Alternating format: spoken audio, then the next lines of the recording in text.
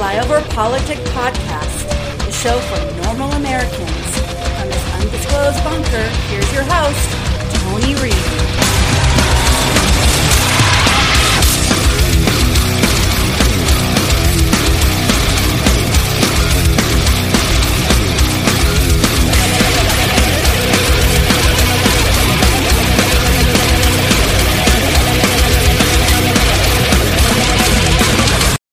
The big news, 18 state attorneys general from states that Trump won are now trying to sue other states because they aren't happy Joe Biden won. Brothers and sisters, this is the worst of times.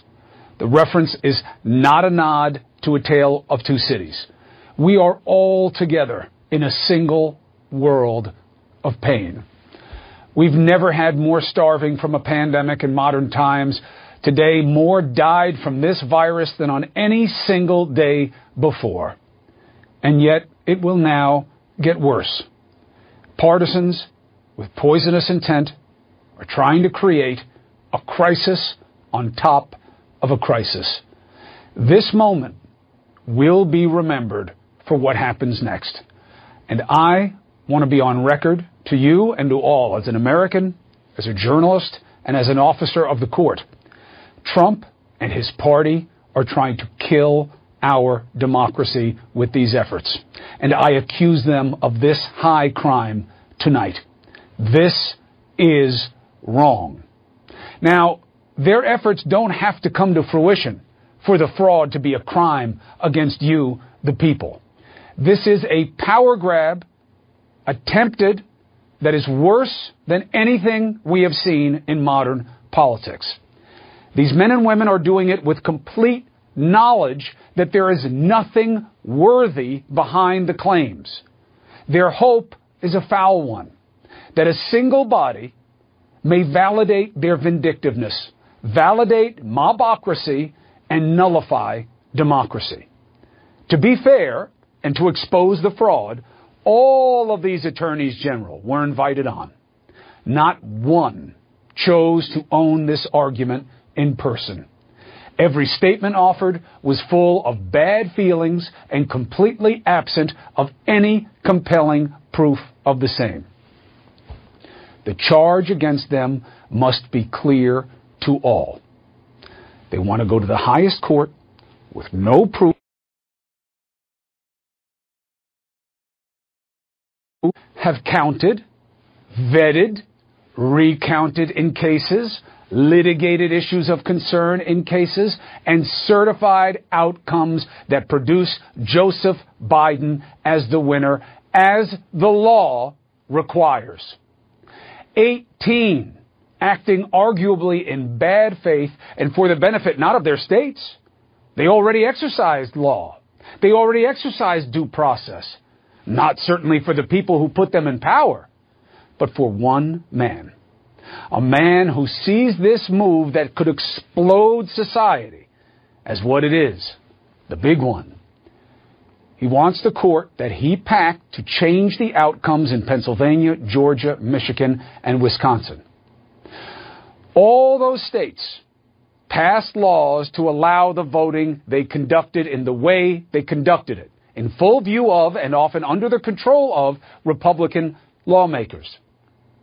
Trump's claim is a lie. His claims of proof to support them have been proven fraudulent 50 times over. And yet, even before the Supreme Court on this matter, he just lied. Literally, in a filing to the Supreme Court, Trump argues no presidential candidate has ever won Ohio and Florida but lost the election. Really? Nixon did in 1960. What do you think? They didn't know? No, they lie. And Nixon is a fitting analog to Trump, because not since Nixon have we seen someone lie to us for personal gain like Trump. His main co-conspirator, the Attorney General at the head of this travesty, is Texas AG Paxton.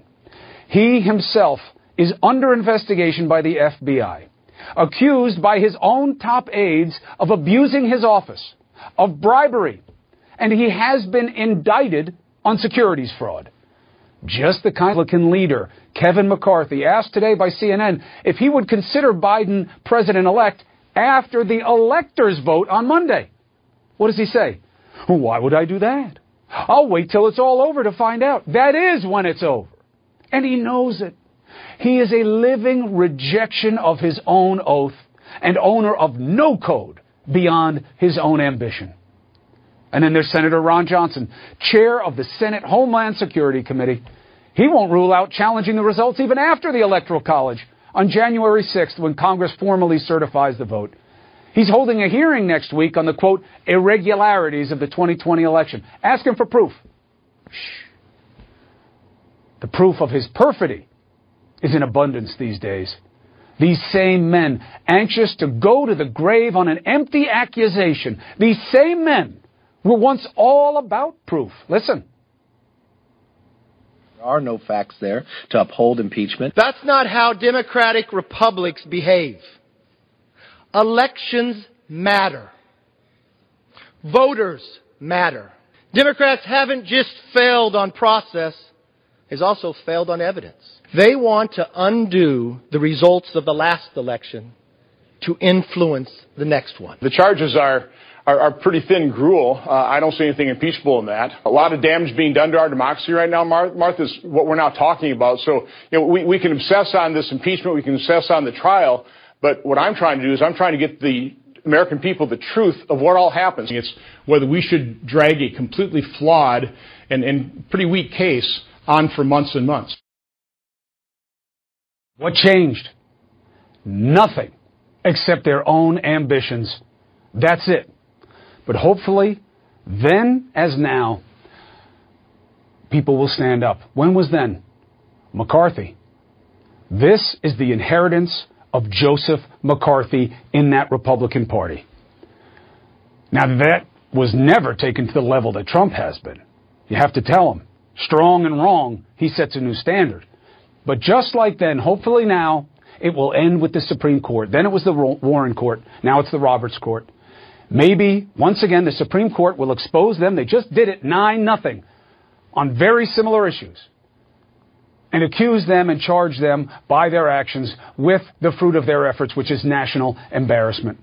Remember this moment. The country will for generations. How does it go? And welcome back to Flyover Politic Podcast. It is the 16th of December, year of our Lord 2020. And yeah, I think they were worried. That was Chris Cuomo bringing us in. And I welcome you back to this show because wow. Going to play another soundbite in a second. Today we're going to keep it short and cover the latest crazy, stupid stuff in a short woke section, some violence on the back end. And instead of doing what most conservatives were doing this week about the Dr. Biden, I'm going to put it on the back end because it was the worst thing we heard this week, combined with the latest stupidity and hypocrisy. But with the election done and the electors have certified that it was Joe Biden, even though Dominion stuff's all over Twitter and it's pretty bad that in Fulton County alone, 68% of the ballots went through and they were okay, but that left 32% that were fucked up, and all 32% were adjudicated without Republicans present, and they all went to Joe Biden. So if there was an error on a ballot, it went to Joe Biden, which is illegal as fuck. It's inappropriate. We had an election in 2000 that was in the Supreme Court, but the Supreme Court, of course, failed to listen to the Texas charges, and I don't think the Trump people had any real proof because anybody with two eyes knows this election was jerry-rigged, but you can't prove it because when you cheat, you throw out the evidence. So in every one of these cases that we know, and I say we know, nonpartisan normal people who stare at the numbers go, this doesn't make sense. It doesn't pass the smell test. They deleted the shit. So if they made up ballots, those ballots are gone. There aren't envelopes to cover most of the counties in the 5 states that all of a sudden just changed to Biden while we were sleeping. They counted more ballots than were mailed out. I mean, this whole thing is crooked, but you can't prove it. So they're going to get away with it because I don't think the Trump people had anything. I think the whole Sidney Powell release the Kraken crap was just to keep people motivated, but more to follow on that. Chris Cuomo, congratulations, American. Trumpers lost. SCOTUS kicked them out of the court to the curb again. Packing the court didn't beat justice. My guess is the Retrumpicans don't quit because this was never about loyalty or law. It's about fealty and cowardice. Make them do their jobs. Chris Kinder, what will CNN host of Objective News program give opinion on after January 20th? I don't know, because here's Jake Tapper. So after an election that respected election officials for both parties who went very well with no evidence of widespread fraud, in an election where Republicans generally did lead very well, except for the top of the ticket with historically unpopular president, the president distraught lies and spreads deranged conspiracy theories, blah, blah. This goes on for 10 tweets. But remember, this guy instantly believed Russia stole the election. A proven conspiracy theory. So, of course, when it finalized, here is your media. President-elect Joe Biden took another critical step toward the White House today with the vote by the country's electors, known as the Electoral College, formalizing his victory. Here's Pete Williams. This is what the actual vote for president looks like. 20 votes for the Honorable Joseph R. Biden. For President Donald J. Trump. Joseph R. Biden has received 16 votes for President of the United States. 538 presidential electors met around the country pledged to vote for the winner of the popular vote in their states. It's not just out of tradition, but to show folks, especially now more than ever, our system works. This process, nearly as old as the nation, has never before received this much attention. In Michigan, the state capital where the electors met was closed to normal business over what officials said were security concerns. As expected, Joe Biden received 306 electoral votes, Donald Trump 232. In this battle for the soul of America, democracy prevailed, Biden says in remarks prepared for a speech tonight. The number of election lawsuits is now down to a trickle without a single significant Trump victory. And legal experts say after today's vote, the ability to change the result in court is gone. Everything up to now has been a prelude to this official moment today. And the Constitution makes today both the day and the last day. But what we're seeing, Kate, is a demonstration by House Republicans of the extent of the rot inside the Republican Party right now. These people know what Donald Trump is. As Ted Cruz said in 2016, he's a pathological liar. Marco Rubio called him a con artist. But because they're afraid of him and afraid of the supporters that he holds the loyalty of, and because the only principle that matters to them is holding on to power, they've agreed to sign on to this preposterous lawsuit aimed at throwing out the votes in other states, in 4 battleground states. Kate, these are people who, if Donald Trump said, I'm going to trash you on Twitter unless you go smack your mom in the face, they would go smack their moms in the face and try to explain it to them afterwards. And in reality, what they're doing is smacking American democracy in the face. I think the Republican Party this morning is desperate. I also believe the Republican Party is in fear. And I think it's in fear of what's going to happen to them if they don't go along with the agenda, that's being set by the president right now. Here's what I want to tell people. COVID is real. The Kraken is not. It's that simple. There are 16 members who signed on to this letter who live in the 4 states that are being sued, basically. They are trying to overturn the election in the states that they live in. They are saying that the elections that they won are invalid. Don't they have to resign? Or don't they have to not take the oath of office in January? If the elections are so fraudulent, how can they continue to serve? I had this discussion with somebody, and they said, well, it's obvious, that there's some kind of issue because, look, all these Republicans won and President Trump lost. So there was obviously some kind of nefarious play going on here. I said, actually, it's the other way around. What you're seeing right now is it's almost impossible to conduct this type of systemic fraud by allowing, the Republicans to gain so many seats in the House, to possibly keep the Senate, But just to concentrate on the president and the manipulation of code and what you would have to do that is almost so improbable. And yes, so I guess you would have to resign. And when I say that, it's automatically like, oh, whoa, Denver. I think you're taking it too far. I'm like, no, we're really not. Congressman Denver Riggleman, we appreciate you coming on, sharing your views with us. Please keep coming back. We look forward to talking to you again. I really appreciate you all, and, just keep spitting facts. Do the best you can. Doing the best we can. COVID is real. The Kraken is not. I play this stuff because if people that still listen, and I don't know if Boss does in New York, they believe this was on the up and up. And I really want you to think, if you objectively look at any of the evidence, the empirical data of how Florida and Ohio went, and every other state went based on demographics, if you look at vote dumps, the probability of 5 swing states just in certain cities doing what they did is 1 in a trillion. You could say it happened. But for 4 years, we said Donald Trump stole the election. I think the problem with people on this, and I'm going to Bubba Gump it after this, that's all I'm going to say about this, is they confuse their dislike of Trump with facts, with evidence. We never had an election where 2,000 people signed fucking affidavits that they saw crooked shit. We've never had an election where a USPS driver said, I was delivering pallets of ballots across state lines. What the Democrats did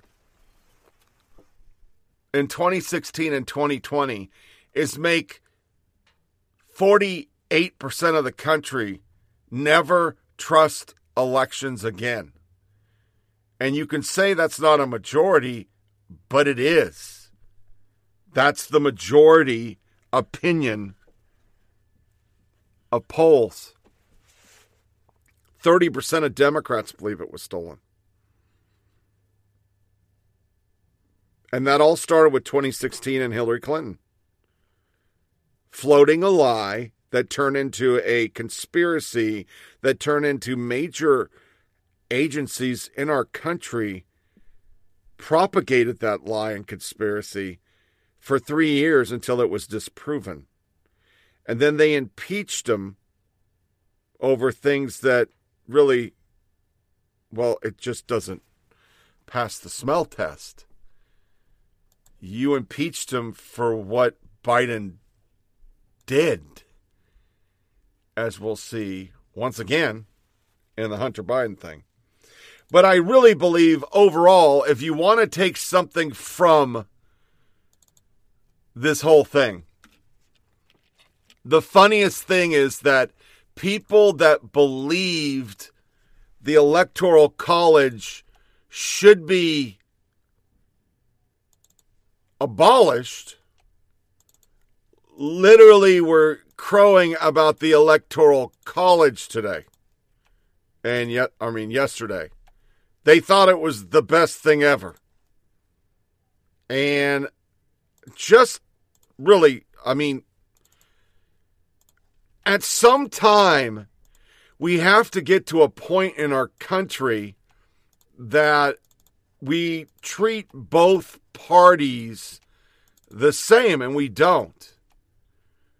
There is a standard for conservatives, well, not even conservative anymore. There really isn't a Republican Party. The Republican Party is now, sadly, a party that bows to whatever the media thinks, and they go with that. Thus, you get the latest immigration thing that came from Republicans to allow people to take jobs of Americans from foreign countries for Silicon Valley. But we got to hold them all accountable. So you can't have an election where actual facts are suppressed because you don't like the person. We have to have integrity. I'd rather have a president I don't like be president and have it done with all the facts on the table than a president get it because we just don't like that person. especially when that president is a senile 80-year-old dude. But people, of course, replied to Cuomo. Did a news anchor just say the Trumpers packed the Supreme Court? Why, yes, he did. Who packed the court? Chris Cuomo gloats about Trumpers losing while making a bizarre argument about the court being packed. This is the highly quality journalism CNN viewers stuck at airports have to see. Stephen L. Miller, you're about as well versed on what court packing is as you are on Chaplinsky. Another, remember when your network paid Nick Sandmann millions, Frito? That was awesome. But he said court packing.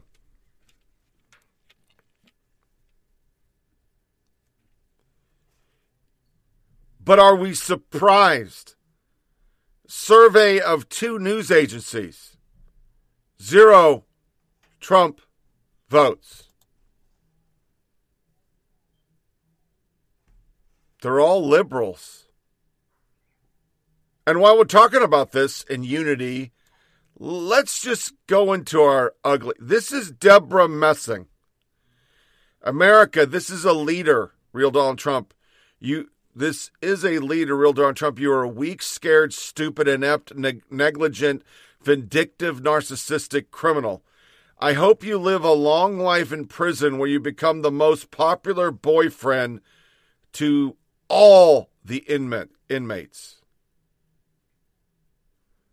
Deborah Messing, let me be clear. I said nothing about LGBTQ queer love. Rape is an act of violence. Trump has perpetrated violence on hundreds of millions of people. My hope is, and this is the first time in my life, that the tables are turned and he is the victim of the perpetrators. Or surmised by William Brown Old Balls. I really wish that was the guy's title. Let me be clear.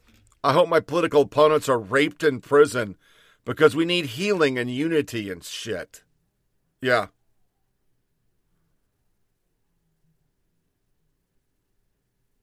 That's okay. There is no pushback on this. This didn't make national news. Republicans not wishing congratulations to the dear leader made national news. That's our media. In a nutshell. I mean, it's almost comedic if you think about it. I mean, it's funny. I mean, what else are you going to say? It's like, we did a whole election on calling somebody a slut. I mean, I hate going back in the well, but we did. An entire election was about somebody who wasn't an elected official calling somebody a slut. And we elected a president on that. But this is normal. Here is CNN Rye invoking slavery about police. That's okay. GOP is a cancer. Donnie Deutsch. Trump supporters really are bad human beings. And a media clip of just, we need to censor all conservatives. They don't need a voice. Yeah. So, Angela, you and I have talked before about whether or not calls to defund the police hurt Democrats in elections. And again, I think this is an important conversation to have, as I've said all along here. But what's your reaction to hearing this audio?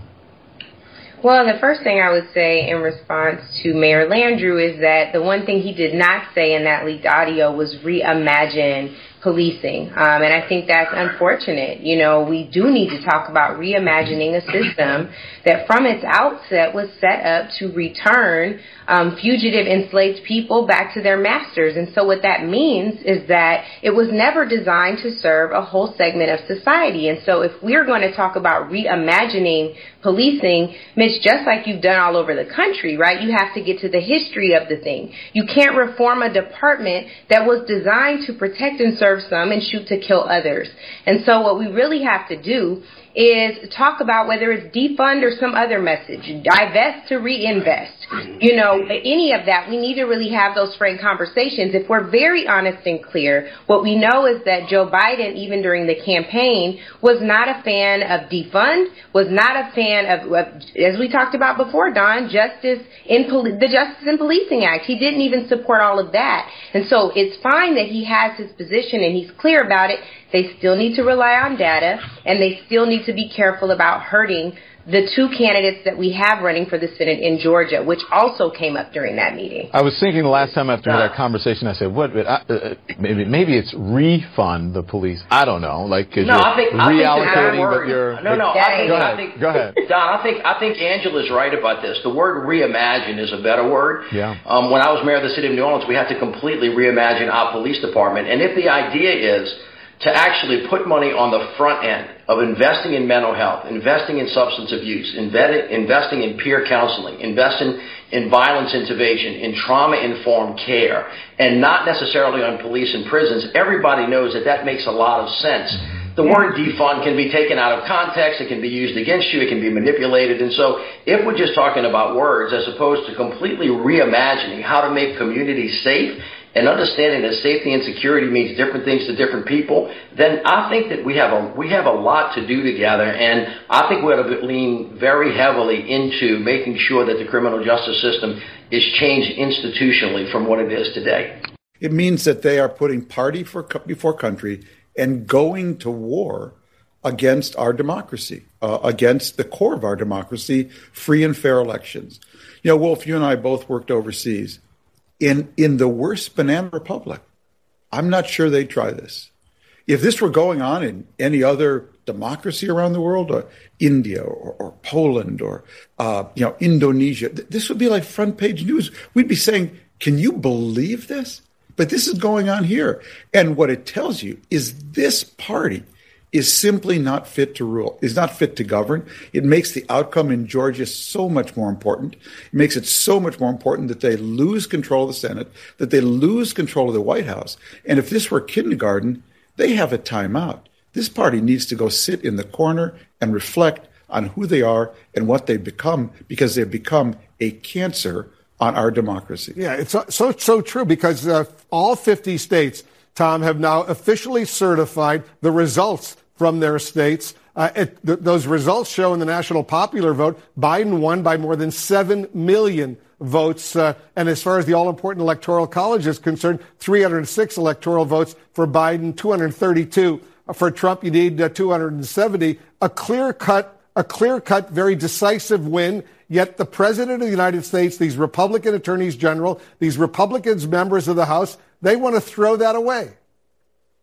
Yeah, I mean, we've really, the divide isn't left-right anymore. It's fact-based and science fiction-based in the country, basically. There's not much we can do about that, except maybe celebrate a little bit tonight, Wolf, too. And let's talk about the part of the glass that's half full.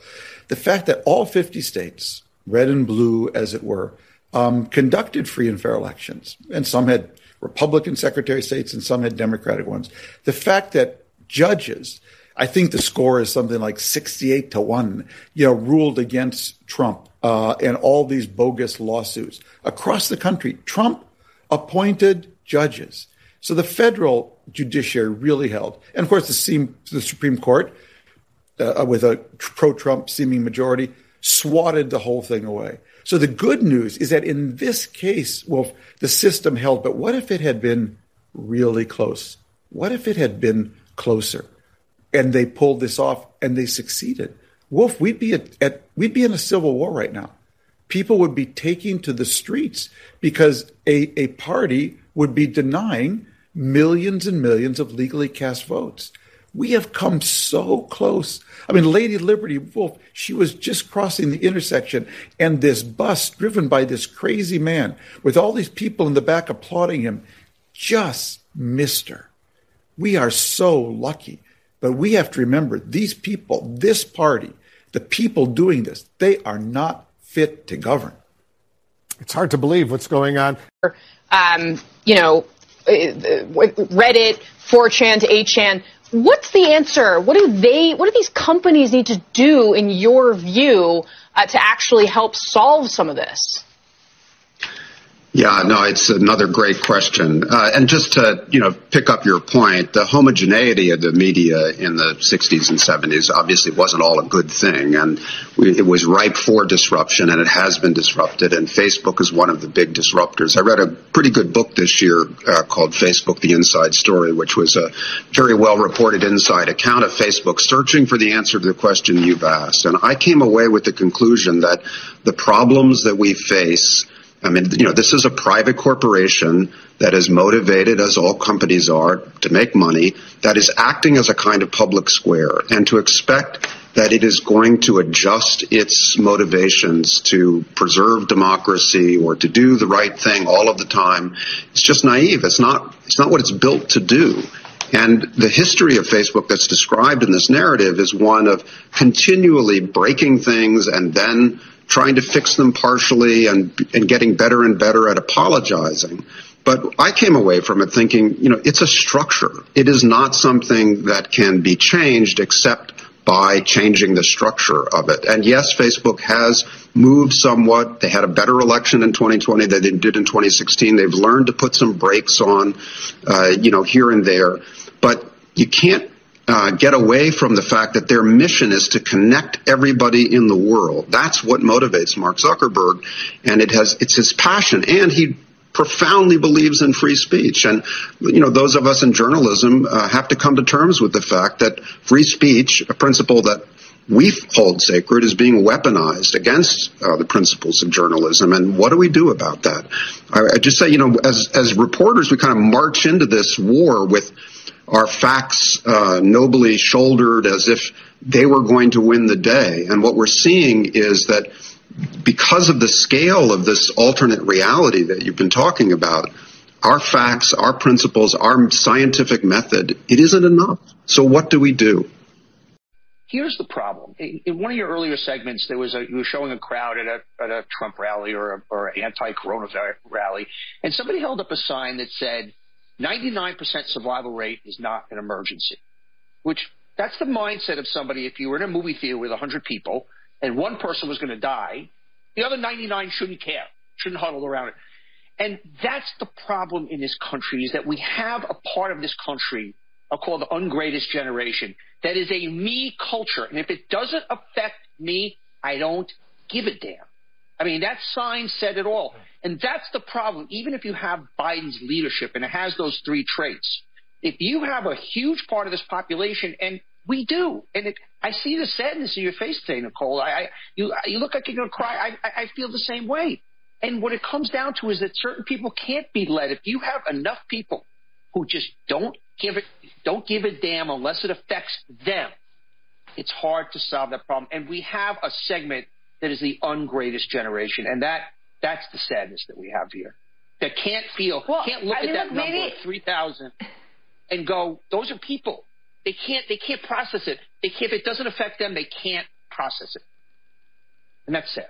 But I can't imagine being in a movie theater, Donnie, and if one person started choking, everybody wouldn't get up and call 911. Like, I just refuse to believe that that's who we are. I think there's a chunk of the country that's been fed lies, and I'm not taking out the responsibility for believing the lies and being attracted to the lies. I know a lot of people who are high on the lies, myself in my own life.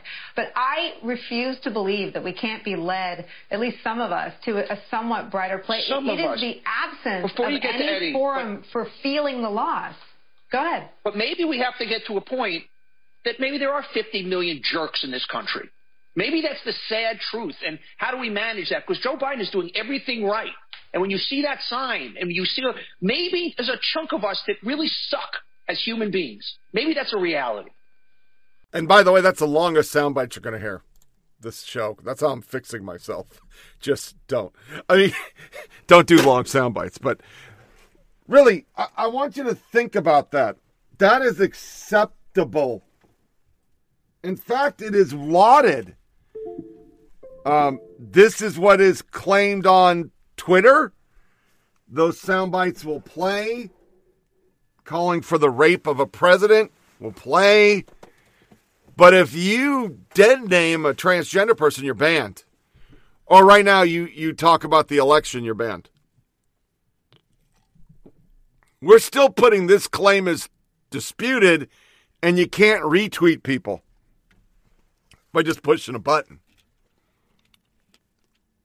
I know we made also all important people can block people from responding to them unless they want you to.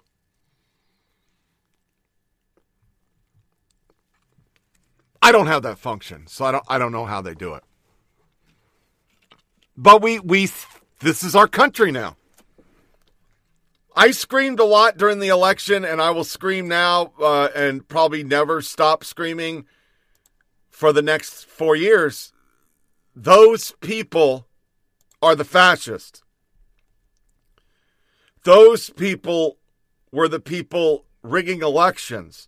Those people were working with foreign governments. It wasn't conservatives or Trump or normals. It was them.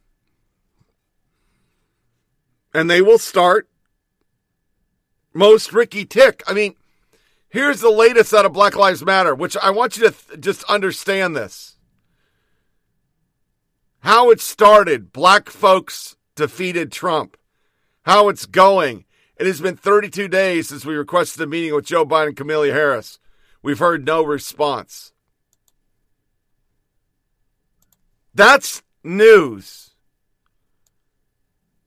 But what's not news is an organization that says kill cops, fry them like bacon, has destroyed cities, murdered people. They've received $11 billion. To be exact, $10.9 billion. And nobody knows where that money came from, nor do they know where that money's going. And I will bet you $1 to a cow's ass, it wasn't the Proud Boys getting $11 million.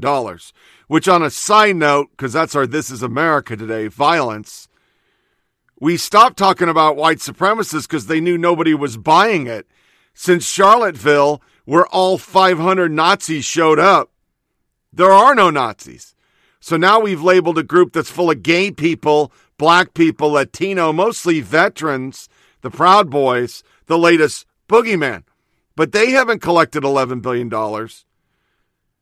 And they didn't give that money to Republican campaigns, which I can guarantee of that $11 billion, a lot of it just went right back into the DNC. It's no different than PPFA, Anytown, or Everytown. Every organization that's a supposed non-profit, they're just money laundering for the left. It all goes back into campaigns. But the replies to messing, which sent me on the tangent. Megyn Kelly, this woman actually spends half her time scolding people for not being sensitive enough to LGBTQ people, among others.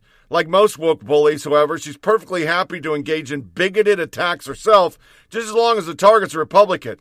What a phony. Chad Felix Green, I'm a gay man who was infected with HIV from rape. If your mind and soul are this small, hateful, and petty, you have no place to pretend you're a good person.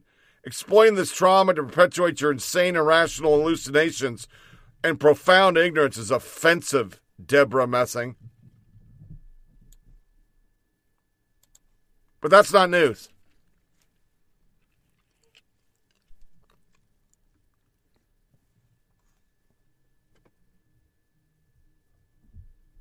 Chris Murphy was on everybody's TV pushing Russian collusion that's not true. All this week, he was pushing, why are Republicans questioning the election? New Jersey Democrats demand Pelosi strip 126 Republican congressmen of their seats because they opposed election fraud. Democrat Bill Pascal is calling on Speaker Pelosi to refuse to seat the 126 Republican members of Congress who signed the Texas election amicus brief to the 117th Congress on January 3rd. Better put by Rich Weinstein. New Jersey congressman who pushed Russian collusion hoax now wants to punish GOP reps for looking into election fraud. Here's his tweets.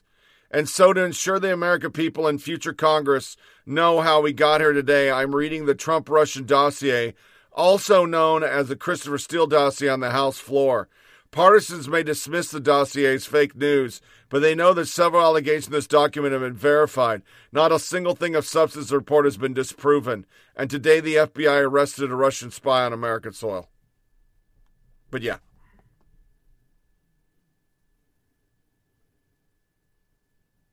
That's okay. Questioning how hundreds of thousands of votes miraculously showed up in every black city. Yeah, I said it. Black city where Democrats usually rule, but blacks, Latina, and gay voted in record numbers for our president. Everywhere else. Questioning that, you shouldn't be a congressman, they say. But it just doesn't stop with the election. For 1 year, we have been told that Donald Trump, by the president-elect of the United States, is the virus.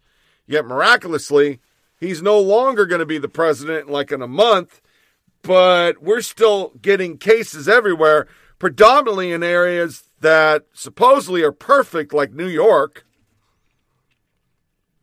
where Cuomo is a doctor, since we have to call them all doctors now. So Saturday Night Live went down that same road, that it's all Trump's fault, that he kills everybody, and they thought it was okay to do this skit. And now, a Rona family Christmas. Can't believe 2020's almost over. I'm going to miss it. I know. We've been traveling nonstop all year. China, Italy, New York, Florida. How great is Florida? Oh, so great. I just wish we had a break from all the holiday parties. I mean, how many can the White House throw? I think I know who that is. My baby girl's home. Hi, Mom. How was your first semester at college? It was incredible. I took out a whole dorm. We are so proud of you, honey. My little girl's a super spreader. Oh, and I wanted you guys to meet this guy I started mutating with. Hi. Not to put him on the spot, but we did meet on the contact tracing app. Yeah. I swabbed right. Yeah, and he's kind of famous. Oh, well, I guess a little. Oh, come on, tell them. All right. I mean, it's no big deal, but I was the one who infected Hanks. Tom Hanks? Wow, that was basically the Super Bowl of infections. What do you do next? I'm going to Disney World. Hey, this one's a keeper. Well, now who is that? Hi. It's your neighbors. We just wanted to pop out of nowhere and say hello. Well, this is a surprise. Honey, have you met the herpes? I haven't actually, even though statistically I probably should have. I'm Oral, and this is my wife, Genital. Please call me Jen. Hey! What's the matter? Aren't you going to introduce him to your other child? Wow, look who's awake. Before 6 p.m., just in time to start drinking. Oh, I'm sorry. Am I a little disinfected? At least I'm not a hoax like the rest of this family. Sorry, maybe now's not a good time. Yeah, it's like the herpes only show up when you're stressed out. I'm sorry. No, it's fine. We'll come back. We always do. Well, that was incredibly rude. Oh, I'm sorry. Are my proteins not perfect like my little sis? Back from her first semester at the University of Phoenix in person? We gave you every opportunity. We paid to send you to New Zealand, and now look, 0 cases. People are going to concerts there. It's a disgrace. Think of your poor grandmother, Spanish influenza. Come on, give me a kiss. I'll kill you. Now, she infected the whole world, and that was before airplanes. Ay, uno besito. I kill everyone. If you don't start infecting again, your career's over. You're going to end up like those washed-up viruses on Dancing with the Stars. Maybe you'd feel better if you just dined indoors more. Hey, I'm just following Cuomo's stay-at-home order. You do not mention Cuomo in this household. Why not? A lot of people say he's the only real leader in this country right now. You know damn well that President Trump is the only one looking out for us. We wouldn't still be here without Trump. And Trump introduced us to everyone he knows, even after he was infected. Now that's a class act. Guys, do we really need to talk politics right now? Your brother is living in the clouds when he should be living on surfaces. Oh, yeah? Well, I heard you're not even deadlier than the regular flu.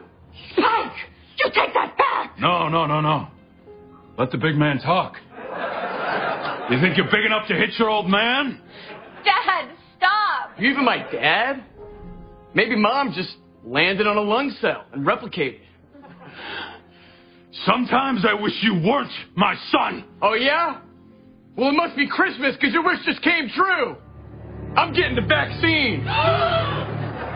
You wouldn't. Watch me. Pretty soon I'll have the antibodies. He's joining the radical Antibo. Why are you doing this to us? Because, Mom, you never had time for me. You never went to a single one of my NFL games. Dad's been so focused on the second wave, can't even hear his firstborn son crying out for help. Brony, say something. You're a great virus, son. Your laughter's always been so infectious, and you gave those tigers at the Bronx Zoo COVID, remember? I don't know how the hell you pulled that off. Stuck in their butts. I know I don't say this enough, but I'm proud of you.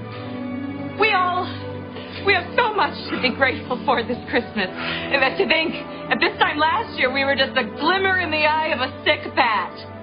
And I know the odds are stacked against us, but maybe 2021 will be even better. And we were going to wait to tell you this, but we're engaged. Yeah, and we're moving into Rudy Giuliani. Yeah! HuffPo thought it was just fucking fantastic. The Rona family, grateful for Trump keeping them around. Other articles, Mashable. Timothy Chalamet is so funny. SNL COVID skit divides social media. And when you get in here, it'll open, it's acting really stupid. Let me refresh the page. Somehow it just didn't want to. There we go.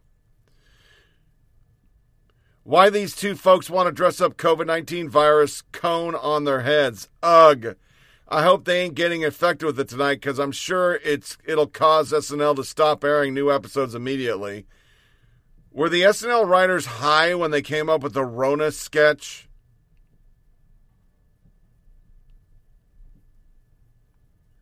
A liberal. This is the worst SNL skit and season ever. The Rona skit. How immature. 3,000 Americans died of COVID today, and the idiots think infection is funny. Yeah, they think it's funny. That's good stuff. I mean, what's wrong with you? Why don't you think that's funny? They have basically told everybody we're all going to fucking die worse than before, and they got to keep that lie going because if not, they look like they just made it up, which they did because still only 6% of the deaths are actually COVID. And then you do that skit. It's Trump. Here's the thing that's going to backfire on him. Well, no, it's not going to backfire because the cases aren't going to go away. They're just going to blame red states because that's what they do. Oh, the reason why they're going up is red state. Don't look at New York, red state, because New York's locked back down again. But Cuomo and de Blasio and all of them are perfect. Yeah. So let's take our first music break today. What are we going to play? Because I got some new music.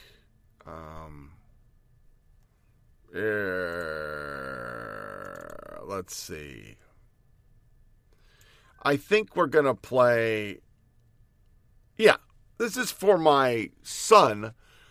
The Weird Sisters, Mastermind Rewinder. I guess they're a local band, and they're big in Nashville. So it's kind of old school. A lot of these young kids come up with old school music. And then when you come in off the break, you're going to hear some more COVID, because it's why I put it in the ugly section. We're still doing the vaccine thing. Like skepticism about vaccine, which I thought was because Trump was doing a conspiracy theory and shit, or it was red states, or some reason, Christians. But now it's them. And I got questions.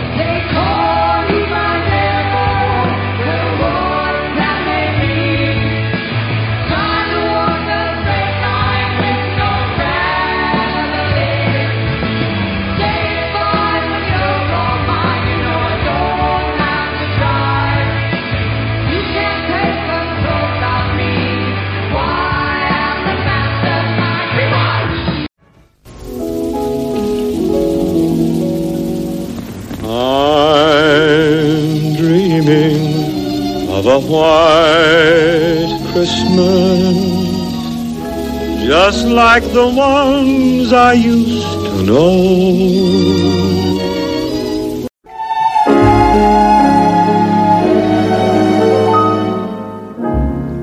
Chestnuts roasting on an open fire, Jack Frost nipping at your nose, Yuletide carols being sung by a choir, and folks dressed up like Eskimos. Everybody knows it's the most wonderful time of the year. Silver bells, silver bells. I'm dreaming of a white Christmas, just like the ones I used to know. Memories, Christmas memories, they're the sweetest ones I know.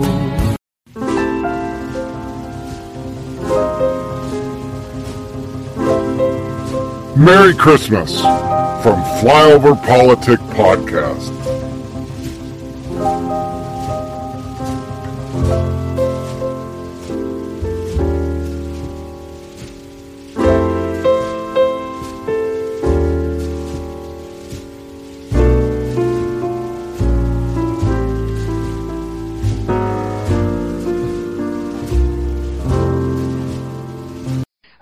For life to get back to normal, Dr. Anthony Fauci and other experts say that most of the people who can be vaccinated need to be vaccinated. But half of Americans now say they wouldn't take a vaccine if it was released now. If the Trump administration approves a vaccine before or after the election, should Americans take it, and would you take it? If the public health professionals, if Dr. Fauci, if the doctors tell us that we should take it, I'll be the first in line to take it. Absolutely. But if Donald Trump tells us that we should take it, I'm not taking it. We have 5 companies in phase 3 clinical trials, and we're right now producing tens of millions of doses. So the fact that you continue to undermine public confidence in a vaccine, if the vaccine emerges during the Trump administration, I think is unconscionable. And Senator, I just ask you, stop playing politics with people's lives. The FDA could approve emergency authorization for Pfizer's COVID-19 vaccine as soon as today, but no vaccine will be effective if the people don't take it. In our series, Vaccinating America, we're looking at coronavirus vaccine hesitancy is what it's called. 60% of Americans say they would definitely or probably get a vaccine, but another survey shows only 14% of Black Americans and 34% of Latinos trust that it will be safe. Adriana Diaz spoke to an influential local leader in Boston who's having trouble persuading people to get the shot. Adriana, good morning to you. It is a problem. It is a big problem, Gail. Skepticism about this vaccine, as we've been reporting, is widespread, especially in communities of color, which, of course, have been disproportionately impacted by this virus. It can't be trust but verify with this. Trust can only come after we verify. The hard truth is, we've never done anything like this, ever. And what a shame to have something that could make a difference and then it doesn't get where it needs to be. The sight of those first vaccines going into the arms of Americans, it's beautiful. It's beautiful, all right? More are heading to every corner of this land. But how much? Is it right? Is it proportionate? Do some people get too much? And what about those then don't have enough? Is there any kind of sharing? How do you figure it out? Which communities is it going to? What type of people in those communities? Are we exacerbating problems of inequality here? But you're going to want to know where it is, and you're going to want to know why you don't have it. And you're going to want to know why some people where you live have it and you don't. You're going to want to know, all right? And it is our job to help you know. So here's what we know tonight, okay? In Ohio, hospitals in Columbus and in Cincinnati, those 2 cities, got their first supply of 975 doses each this morning, okay? Now, that's nothing. It's going to be something to the people who get it, though, right? Those are 2 big population centers. But it matters that Cleveland wasn't first. Why not? It's the biggest. Because they're seeing more hospitalizations than Cincinnati or Columbus. The good news, 2 hospitals in Cleveland are on the short list to get shipments tomorrow. But see, that's the kind of thing we have to analyze. If Cleveland's seeing more cases of hospitalizations, why didn't they get it first? You see what I'm saying? That's a question that is relevant. And we could now follow up and go and we'll ask. And that's exactly what the hell we're going to do. Illinois, the trend of new cases lower than Ohio. Got a lot more doses today. 43,000 arrived this morning compared to less than 2,000 in Ohio. Is that fair? Seems so. Does it play out that way? Are there competing interests? We would investigate. Right now, on day one, it's too early to say what's behind that discrepancy other than what I just told you. But we have to be able to track it every day. We have to be able to trace things down. The problem is, there's no national system. There is no big brother watching this. There is no better mind. There is no better answer. There is no, don't worry, they know. There is no they. We, the interconnectedness, the interconnection, you coming online, telling me what you heard, having us track it down. We rely on this being done piecemeal, state by state, and them being honest. We're already seeing cracks in the system. The Kaiser Foundation says just over half of states plan on having database systems described as comprehensive and reliable. Why would you want to hide data on this? Think about a good reason. And then think of Florida, okay? And everything we're learning about Florida in cases. Nobody wants to hide data for good reason. Health equity is obviously your world of expertise. We know how much this pandemic has hurt the black and brown community. But we also know from polls that distrust of the vaccine is particularly high among among African Americans. What do you think that stems from? So, it stems from a long history of oppression in this country. And we know structural racism, where people of color have not had opportunities to live lives that are healthy and productive. There are ongoing disparities in healthcare. Many people in communities of color still remember so many egregious acts against them from the time of slavery through the Tuskegee syphilis experiment, and even through current day experiences of discrimination. So it's not surprising that mistrust is there in terms of what science could do to harm people. Now, there's many angles on this. The first angle is I could show you hundreds of tweets from the media and people from MSDNC saying there was no way we were going to get a vaccine. Kyle Griffin, everybody, fact check. Coronavirus could come this year. Trump says, experts say he needs a miracle to be right. They hit it from every fucking angle of fact checking.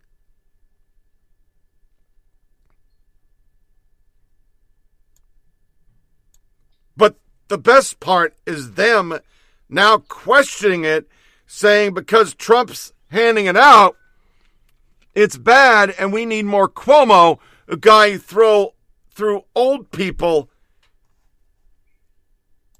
in fucking retirement homes to be killed.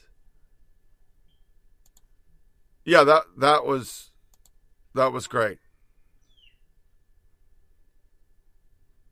Or you have Anna Presley.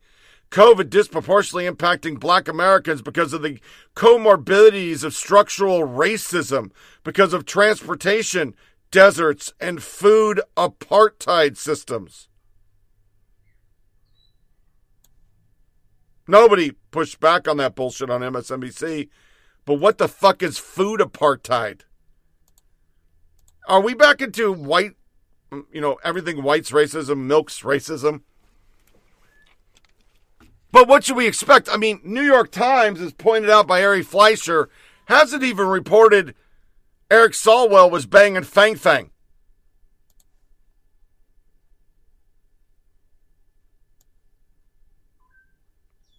And my best, most fantastic journalist example this podcast is Edward Ongowenga Jr. Now, he's a conservative, but April Ryan doesn't know this. April Ryan, the question is who leaked this and why. Also, I am told by a rights leader in that meeting that Joe Biden was being more so passionate than defensive. Can't wait to hear what the Biden camp has to say. Edward Ongwongo is irresponsible and sets a dangerous precedent for journalists covering the incoming administration to be able to use secretly recorded conversations in their stories. To parse out Biden's thoughts and anticipate his policy commitments, you must go through proper channels. the White House press secretary, the spokesman for the president, vice president, senior officials. All the president's public statements are all designated and responsible sources for information about the president's thoughts and intention. Revealing a contradiction between Biden's private thoughts and public statements is dangerous because it erodes public trust in the president, the office, and the media itself. April Ryan liked that. What she didn't understand is he was being facetious. Because 4 years, it was okay to do that. For 4 years, nobody had a problem with secret recordings, leaks, or anything. And here is one of the biggest race hustlers in the biz upset that people are releasing information. And while we're on ugly and unity and what's right and wrong, Joe Biden has an Instagram account for his dogs, and they just posted pictures of them using the president as a chew toy.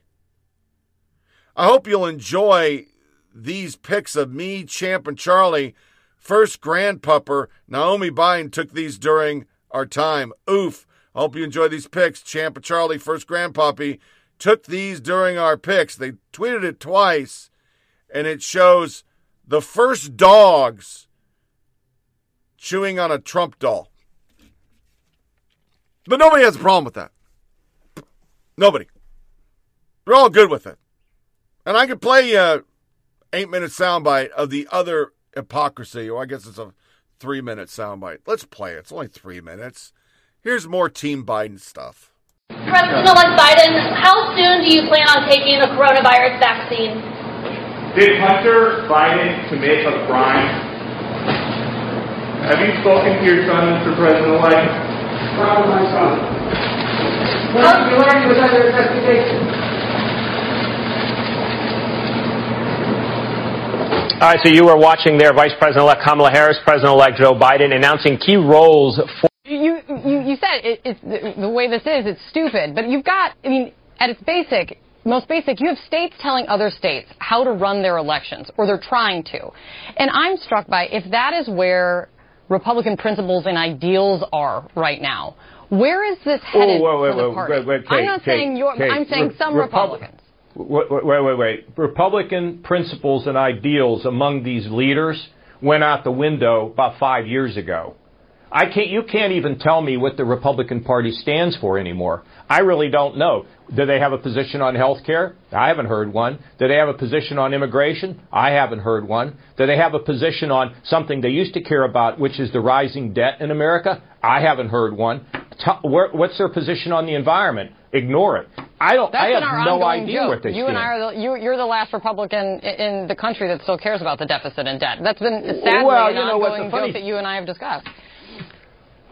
Kate, some people say, well, what happened to Kasich? Okay, what has he changed? No, I didn't leave the party. The party left me. I've been a free trader. I've balanced budgets. I've cut taxes. I've been, I care about people that don't have much. I care about the environment. I'm a conservative Republican. The rest of these people, they're out to lunch. The Biden-Harris ticket represents something historic. Thank you for the honor. Thank you very much. Thank you. Person of the Year is not just about the year that was, but about where we're headed. And the next 4 years are going to be an enormous test of them and all of us to see whether they can bring about the unity they've promised. Do you think this is a do-or-die moment for democracy? This moment was one of those do-or-die moments. Had Trump won, I think we would have changed the nature of who we are as a country for a long time. Biden was running on a message of unity and healing at a moment when the country was sicker and more divided than almost any time in American history. This obviously was an election like no other, a campaign like no other. The question is, Justice, radical left. Will you shut up, man? The country is in deep trouble, and Donald Trump was just a symptom to reveal how deep the trouble actually is. Joe Biden saw what happened in Charlottesville as a symptom of a deeper American disease that... Now, listen, you had a record 5 million people who voted in Georgia, turning this presidential election for the first time in a very long time blue. But this time, President Trump and President-elect Joe Biden are not on the ballot. So how in the world do you keep the momentum going? Well, you make a good case for your two candidates, Stacey, but everybody says the turnout is always low when we have these kind of elections, and that it's just an uphill battle to climb, even with the candidates that you speak so highly of. You know, Perdue and Loeffler still have a lot of support out there. As I said to my wife last night, they could literally kill a panda and fuck its corpse. And our media would say the panda had it coming, and who doesn't want to fuck a corpse? We're back in that area. We're not going to be journalists. We're not going to look up anything. They will defend everything Biden and Harris and company has done, and it starts with Hunter Biden. Here's the media again justifying or ignoring this story. And imagine a TV channel that covered almost nothing but car crashes. Hour after hour, all the evils in the world related back to cars. All of this channel's shows gave you reasons to fear and hate and resent automobiles. I probably never would have driven a Jeep at all. That is Fox News. But instead of Jeeps, the shows are all about the news media. Media bias, media blind spots, media screw-ups. If one car crashes, no cars can be trusted. No, none at all. Now, just like most drivers don't crash, most journalists don't commit the crimes that Fox claims. But on Fox, it is crash after crash after crash. Nothing but crashes, all day long. Almost every story somehow relates back to the media. The word media is uttered on Fox more than twice an hour, on average. Of course, I'm someone who covers the media full time, so you'd think I'd be into this, but even I know that the media is just one of many institutional forces. The media is really just a bunch of people. Flawed, stressed out, but mostly good people. And constructive criticism makes those people better. But obsessing over the crashes 24/7 is not constructive at all. It's destructive. Which is what brings me to Fox's biggest story this week. We watched every hour on Thursday and Friday, and more than 50% of the hours, more than half the hours on Fox, began or led or started with this. Hunter.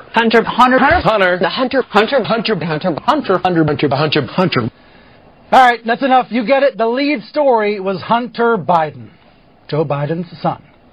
The lead, of course, means they think the most important story was Hunter Biden. They led every hour with it, more times than not. Now, some Fox show is probably going to use this segment to chastise me. So let me be crystal clear.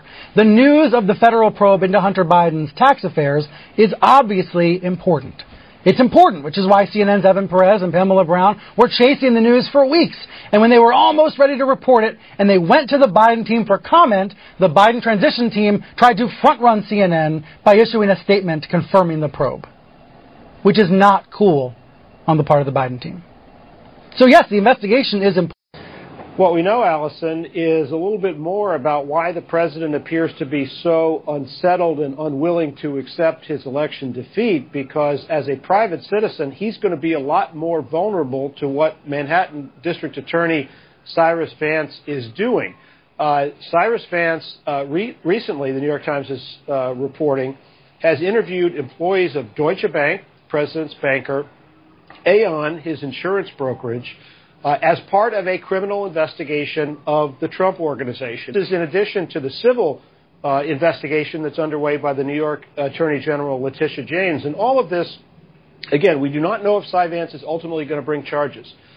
But I think this is one reason why all the talk about Trump potentially running in 2024 has gotten a little ahead of itself. Set aside the fact that he is an overweight 74-year-old man, there is also a chance that he could be facing criminal prosecution after he leaves office, and it's not beyond the realm of possibility that he could end up in jail. We have new details on the federal investigation of President-elect Biden's son, Hunter. With that, here's Kristen Welker. Meanwhile, new details about the federal criminal investigation into the finances of Hunter Biden. A source familiar with the investigation says it began in 2018, and authorities are looking at his business dealings in China, including whether he violated tax and money laundering laws. Hunter Biden's business dealings in China and Ukraine while his father was vice president, a frequent target of President Trump. Where's Hunter? Hunter Biden saying the investigation will show, quote, I handled my affairs legally and appropriately. Meanwhile, President-elect Biden tapping former Obama National Security Advisor Susan Rice to run his domestic policy. I just want to deal in fact, because there is so much speculation out there, and there is zero evidence that Hunter Biden or Joe Biden did anything wrong here. We should note, again, and you and I have said this in the air many times, there is no evidence that Joe Biden was, involved in any wrongdoing. Of course, want to note that there is no evidence that Joe Biden or Hunter Biden has done anything wrong. I just want to reiterate. And let's be clear for the viewers. There is no evidence Biden did anything wrong. I'll note again, because it's important. There is no, I repeat, no. There is no evidence that either Biden did anything illegal. There's been no evidence. There was no evidence. There's no evidence. There is no evidence. There is not an iota of evidence. No evidence Biden did anything wrong. There's really no evidence that Joe Biden did anything wrong. Nobody's ever accused there's no evidence whatsoever that Joe Biden did anything wrong. Got that? Joe Biden did nothing wrong. Hunter Biden did nothing wrong. Biden's secret emails. A really fishy story. The Post claimed that the emails were found on a laptop computer that was brought to a repair shop in Delaware in the spring of 2019. The FBI is now investigating whether those alleged Hunter Biden emails are actually connected to a larger foreign intelligence operation. They may be related to a foreign intelligence operation. Foreign intelligence operation. Foreign intelligence. Foreign intelligence. Foreign intelligence operation. For all we know, these emails are made up. The information found on the laptop may be part of a Russian disinformation campaign. Part of a Russian disinformation effort. Described by many intelligence experts as having hallmarks. All the hallmarks of a Russian disinformation. Russian disinformation campaign. This is a classic example of the right-wing media machine. Don't drag the intelligence community into this. Hunter Biden's laptop is not part of some Russian disinformation campaign. The intelligence community doesn't believe that because there's no intelligence that's... Now, as I started and I was mumbling, bumbling, and stumbling through my intro, this is how it all happened. This is where the election was stolen. This is where the Georgia runoffs will be stolen. They're already doing it with Warmock. You're a racist. Oh, what's wrong with the candidate going to Reverend Wright's church? Twitter, Facebook. Twitter right now has censored 486 Trump tweets. 486. It hasn't stopped. And it won't. Because instead of actually covering the fact that media got it wrong, they suppressed a story that was a story. It wasn't Russian disinformation. This is Brian Seltzer. AM leads on MSDNC and CNN, gutting COVID death toll, vaccine updates, Trump attempt to overturn the election. Over on Fox, the banner, Trump slams minimal coverage of Hunter Biden probe. 11 straight minutes of Hunter rage. Ducey, what did Joe know, and when did he know it? To put it simply, Fox News producers believe that their viewers do not want to hear about depressing pandemic deaths. They believe pandemic news doesn't rate. They believe they need to focus on culture war battles, anti-Democrat narratives, and pro-Trump stories. The end. Sweet fucking God. Does he even watch his channel? Scotty Potty. To put it simply, a lot of people are suffering because of the reaction to virus where the CFR is dropping daily. This is over. CNN completely ignored the Hunter Biden story, dismissed it as a narrative that was falling apart, when in really, outside the CNN world, there was an active federal investigation that was on hold, an amazing in-kind contribution to the Biden campaign. Even simpler, another tweeter. CNN and MSDNC are engaging in distracting people from the actual stories. The Biden is corrupt, the schematic deaths are exaggerated and election fraud is being exposed. Fix it for you. You're welcome. Conversely, to put it simple, CNN wants its viewers paralyzed with fear of a virus that has a 99.98 survival rate. Mac with a vengeance. How's that Hunter Biden story your network dismissed until after the election coming along? He then goes into portion control. And I want to play this by itself because it's classic CNN. And imagine a TV channel that covered almost nothing but car crashes. Hour after hour, all the evils in the world related back to cars. All of this channel's shows gave you reasons to fear and hate and resent automobiles. I probably never would have driven a Jeep at all. That is Fox News. But instead of Jeeps, the shows are all about the news media.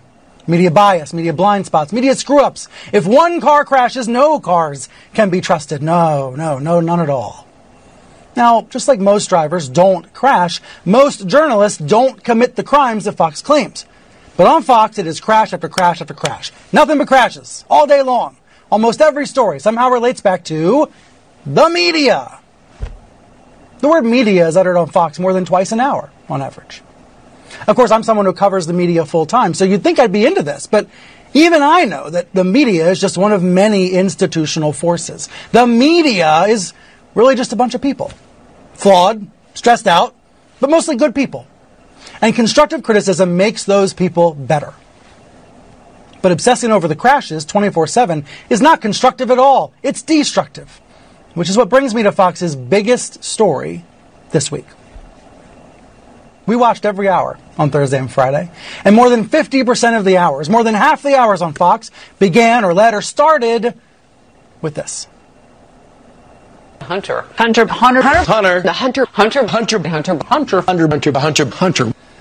All right, that's enough. You get it. The lead story was Hunter Biden, Joe Biden's son. The lead, of course, means they think the most important story was Hunter Biden. They led every hour with it, more times than not. Now, some Fox show is probably going to use this segment to chastise me. So let me be crystal clear. The news of the federal probe into Hunter Biden's tax affairs is obviously important. It's important, which is why CNN's Evan Perez and Pamela Brown were chasing the news for weeks. And when they were almost ready to report it, and they went to the Biden team for comment, the Biden transition team tried to front-run CNN by issuing a statement confirming the probe, which is not cool on the part of the Biden team. So yes, the investigation is important. How fucking delusional do you have to be to even utter that? They ran with 2 scoops of ice cream. Any negative thing they could find. It was nothing but a car crash on a dumpster fire for 4 years. He did multiple tweets, how they led, how they talked at night.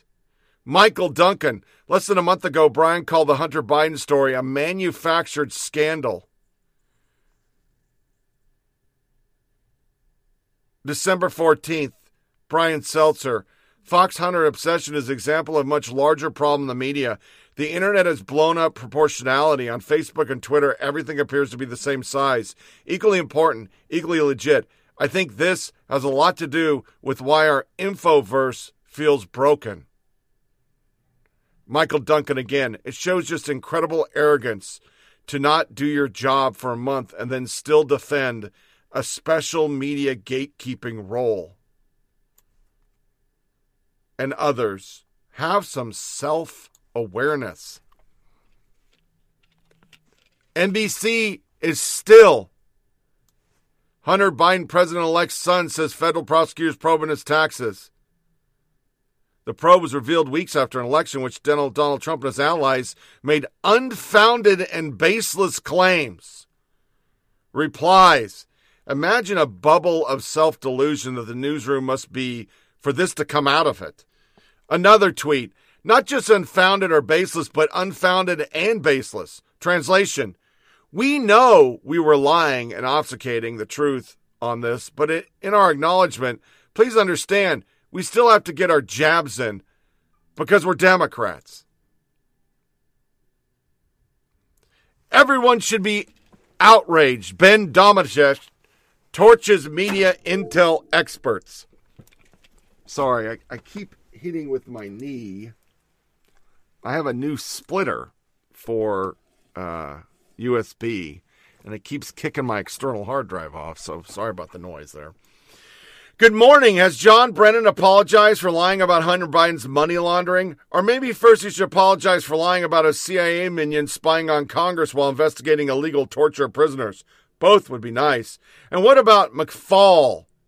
How about Michael Morell? And he just lists everybody. We're talking everybody. Because they all came up with it. Well, this is most likely Russian disinformation. It's almost comedic if you think about it. Russian disinformation. A real federal investigation, we find out, was Russian disinformation.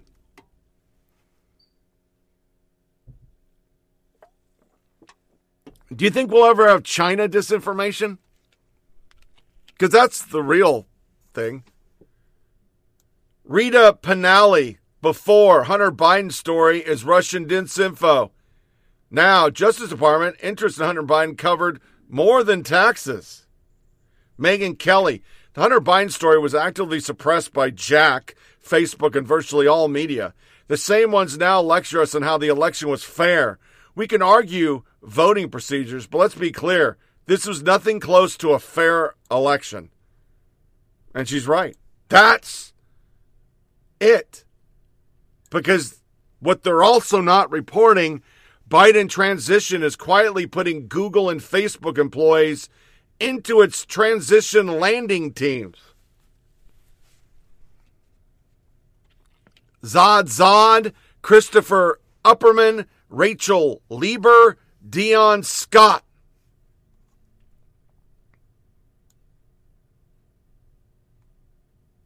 There's a lot of sensitivity among progressives and some conservatives to the Biden admin tapping leaders with ties to Silicon Valley.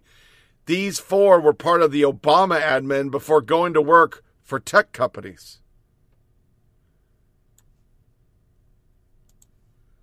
That's not a story, though. Nor is this story.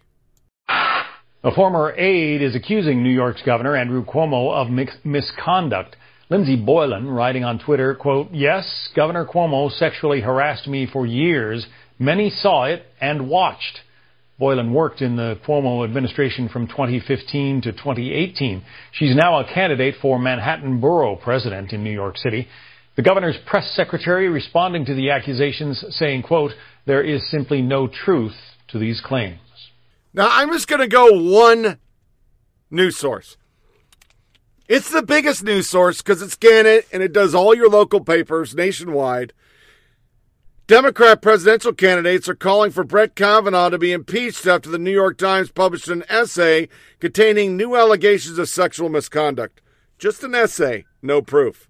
Today, the aide has not yet provided any validating evidence for the allegations or specified details on the harassment. Cuomo's office has denied the claim. And it's no different than Tara Reade. Republicans accused, Democrats denies. I mean, it goes on forever. They published everything anybody ever said. It was okay. You just shut your fucking dirty mouth. Me too. Believe all women. Tucker had a great segment on this last night. Some speech where he was getting an award at the same time he was harassing people.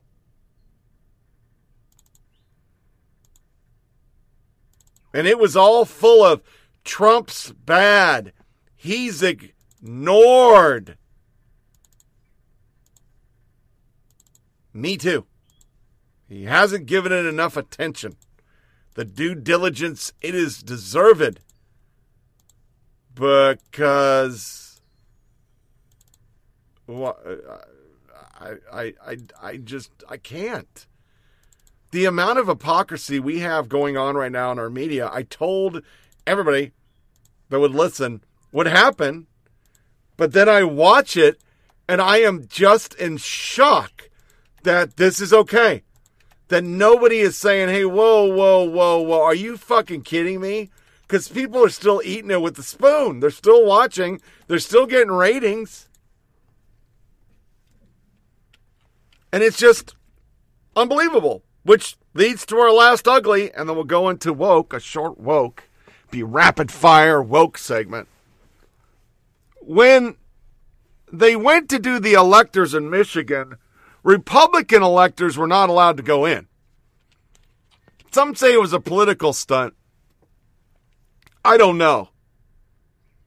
But I do know that people had to stand for the Black National Anthem in Michigan.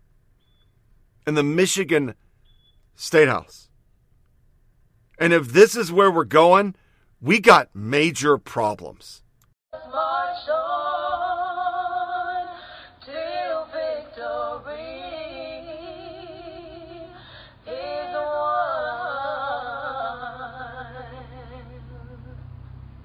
Turn it up, turn it on, rockin' like we bad to the bone, get on the floor, running loose, gotta put these two left feet to use. If you need an education in the party scene, if you think you can dance with me, this ain't no joke. Turn up, let's get woke.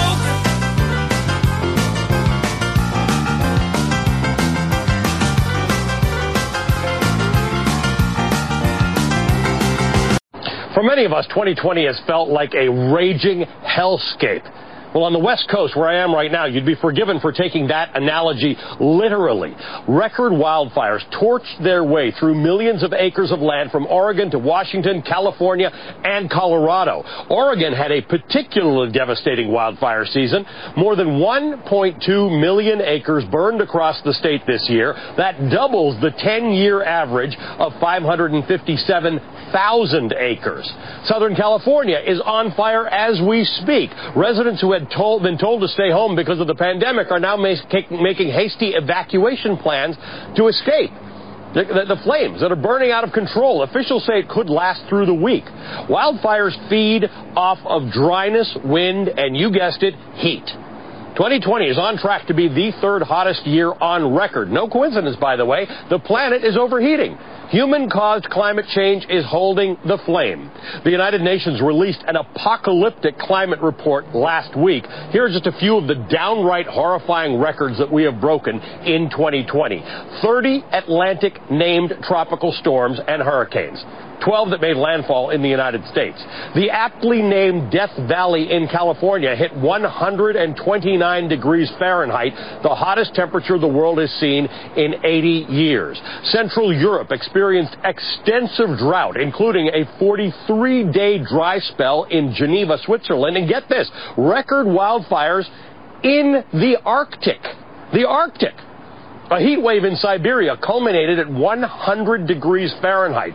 Triple-digit heat in Siberia, a country with an annual average temperature of 23 degrees.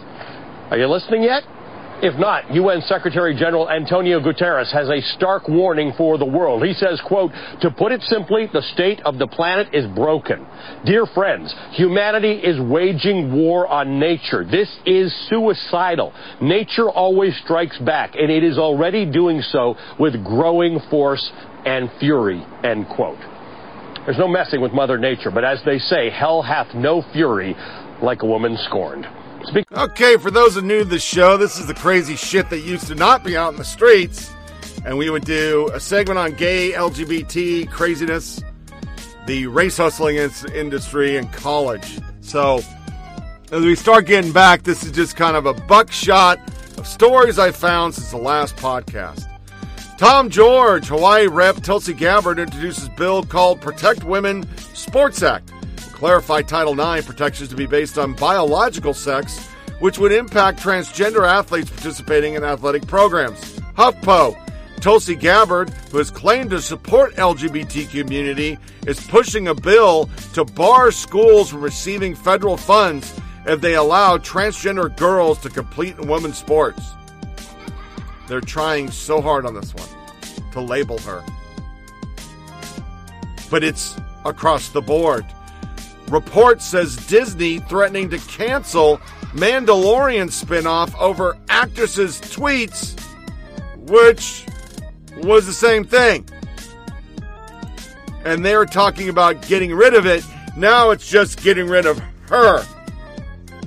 And she was woke, by the way.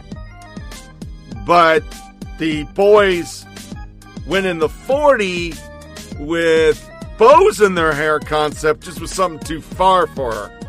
Actor-comedian Kumail Nanjiani says traditional masculinity is a disease. Amelia Thomas DeVoe. Why do so many stick with Trump and so many men stick with Trump in 2020? The COVID-19 pandemic may have given him a way to reach more masculine men.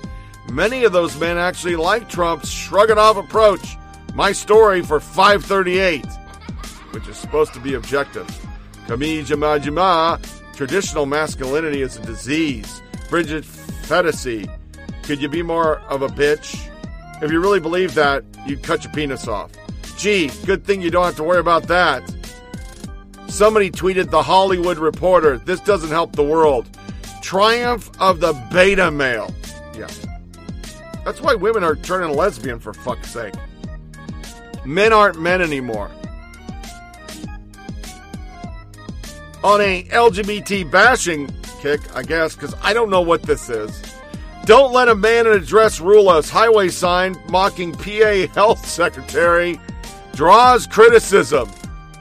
Don't let a man in a dress rule us. Road sign mock PA health secretary amid COVID. Some people who felt the sign may be taken as transphobic started a petition to remove the sign. The petition, which received more than 3,500 signatures, stated, I understand the importance of free speech, but when you have a large sign at the center of our town, your message speaks for the community, for fuck's sake. But we can say burn Trumpers and kill cops and paint roads with Black Lives Matter. Okay. Transgender activist says all children should be put on puberty blockers until they can decide their gender, and oh my God, there you go. Do you know science, bro? You put them on puberty blockers, they're not going to be able to reproduce. Maybe that's what you want to do with our lead-in, which was more we're all going to die because of climate change craziness by Ali Veshy. But this is the dumbest thing I've ever fucking heard of. Zinni adult demon female. Yeah, that's her thing. If children can't consent to puberty blockers, which pause any permanent changes, even with the relevant professional evaluation, how they can consent to the permanent and irreversible changes that come with their own puberty with no professional evaluation whatsoever. The YouTuber went on to argue that an inability to offer informed consent or understand the long-term consequences is actually an argument for putting every single cis and trans person on puberty blockers. This is literally a position that permanent change are fine as long as you're not trans. An inability to offer informed consent or understand the long-term consequences is actually an argument for putting every single cis and trans person on puberty blockers until they acquire that ability. Her comments followed a court case in the UK involving Kira Bell, a 23-year-old biological female who sued the British National Health Service Gender Identity Youth Clinic for prescribing her puberty blockers when she was 16 years old. Bell, who since regrets becoming a male, argued that the clinic did not do enough to challenge her decision to transition. Yeah, because they don't say that it's going to sterilize you. And she probably wants a baby now. J.K. Rowling's still in the shit. Buyer's remorse. Many people who regret sex transition pen a letter to J.K. Rowling. J.K. Rowling makes her living writing fantasy, but she's got no time for fantasies of transgender. For embracing reality, she's been repeatedly dragged by the Twitter mob. In a statement covered by the Christian Post on December 11th, Rowling revealed that 90% of the letters she receives from fans and family familiar with her work are supportive of his stance against the trans agenda. Not only that, many of these anti-trans agenda supporters include medical staff, social workers, prison workers, workers and women refugees, and members of the LGBT community. And I believe every bit of it, because if you want a good acknowledgement that this whole thing is horrible, go back to the episode in the library covering trans regret with Walt Hare, or just go to his site. He's been a man, a woman, and back to a man. And he talks about all the regret. Because then they get in a point in their life where the fat ain't cool no more. Because we just proved on the show a couple months back, young girls are doing it at an alarming rate because they like the attention these trans kids get. And they want the attention.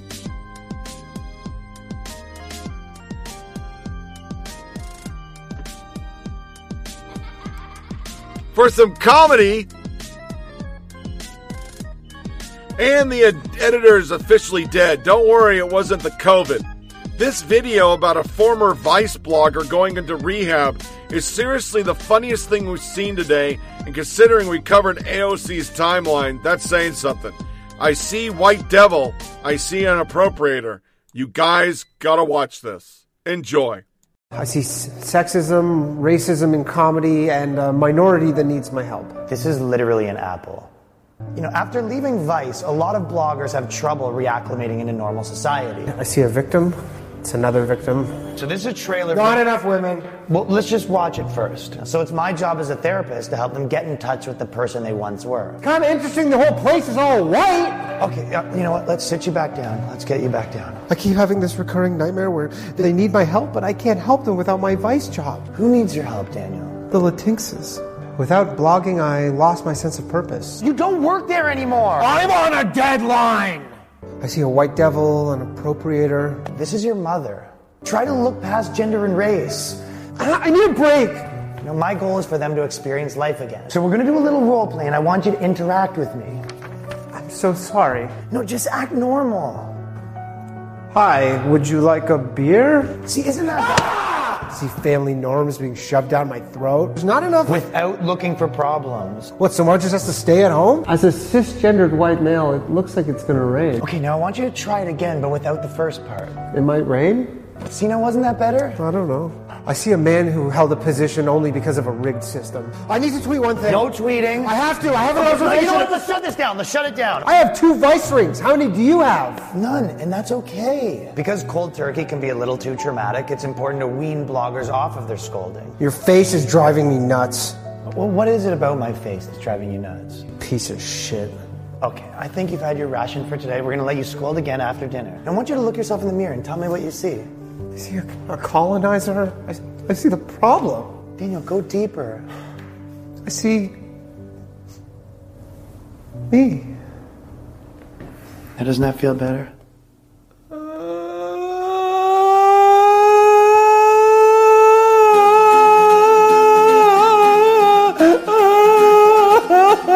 Hey, Mom.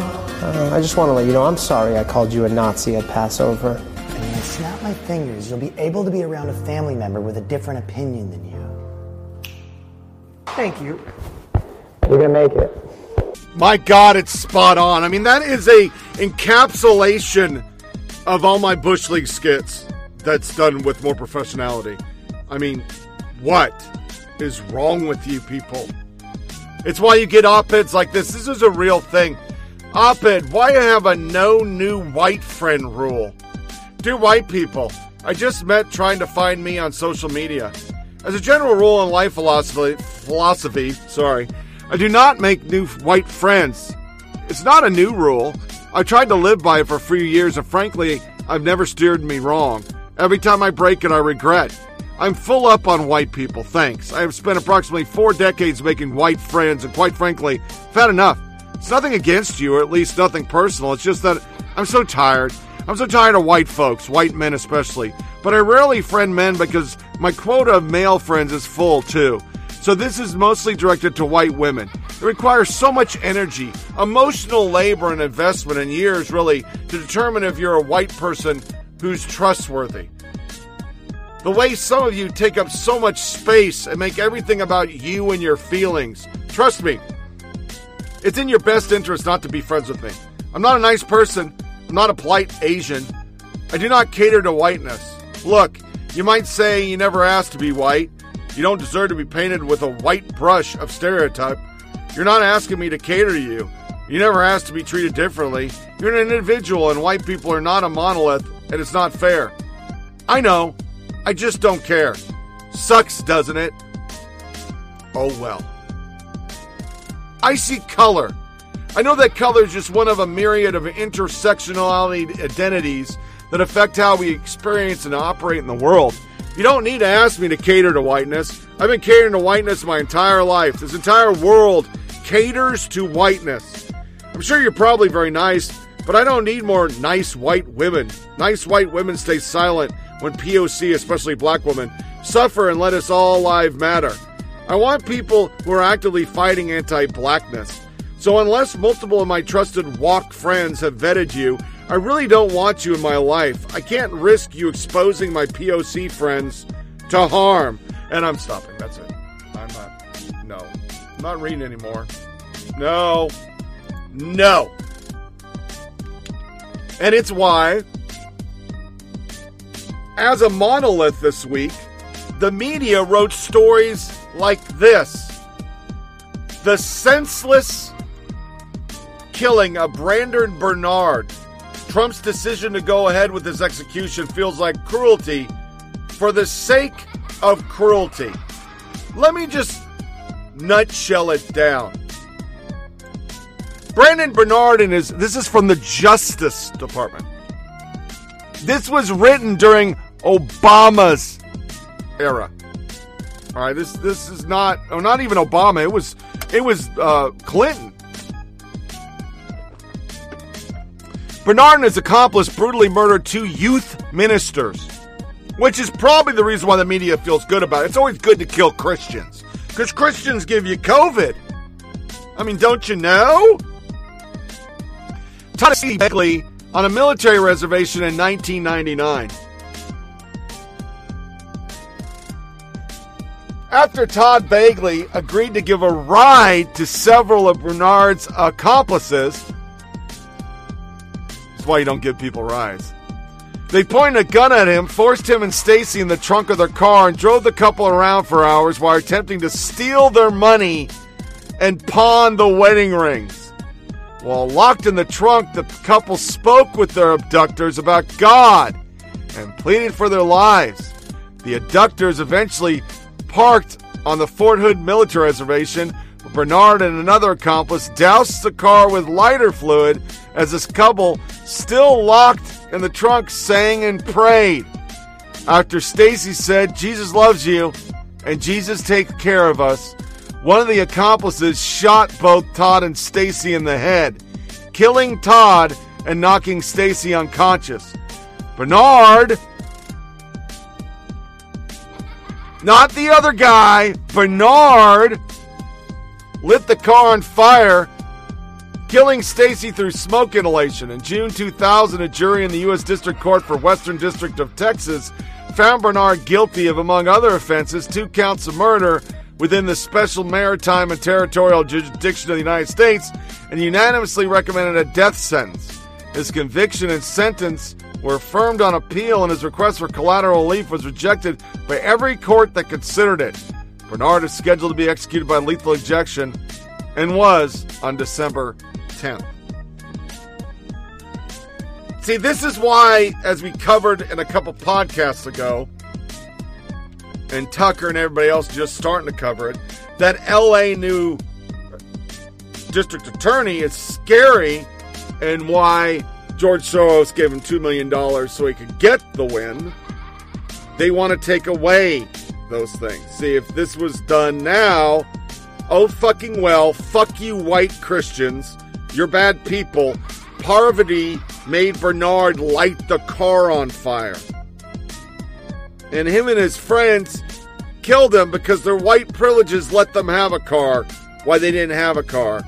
So killing on a jurisdiction or territory, this would be considered a hate crime. Oh, they're white, so it's not a hate crime. Yeah. That's why we get people saying, Well, that's just horrible. The poor guy, he just killed 2 white Christians that did absolutely nothing to him. Just being white. But this is our future. This is why Tiffany Cross is now a host on MSDNC. I really want to tell you about this. My new home, our new home. Not only is this the beginning of a dream 20 years in the making, but what a time to kick off a show like this one. It is our time. We're going into a new year with one of the most diverse Congresses this country has ever seen, with record numbers of women of color, openly LGBTQ folks, and Indigenous Americans serving than ever before. A record number of voters turned out this year to help unseat a beneficiary of years of white supremacy, punctuating the power of the new American electorate, which comprises a whole lot of voters of color. And they helped elect a black woman vice president. And right here, just announced this week, we have a black woman president making history as a pioneer. Rashida Jones will be the first to run a major news network, hosting a show that is designed with you in mind. This is your home.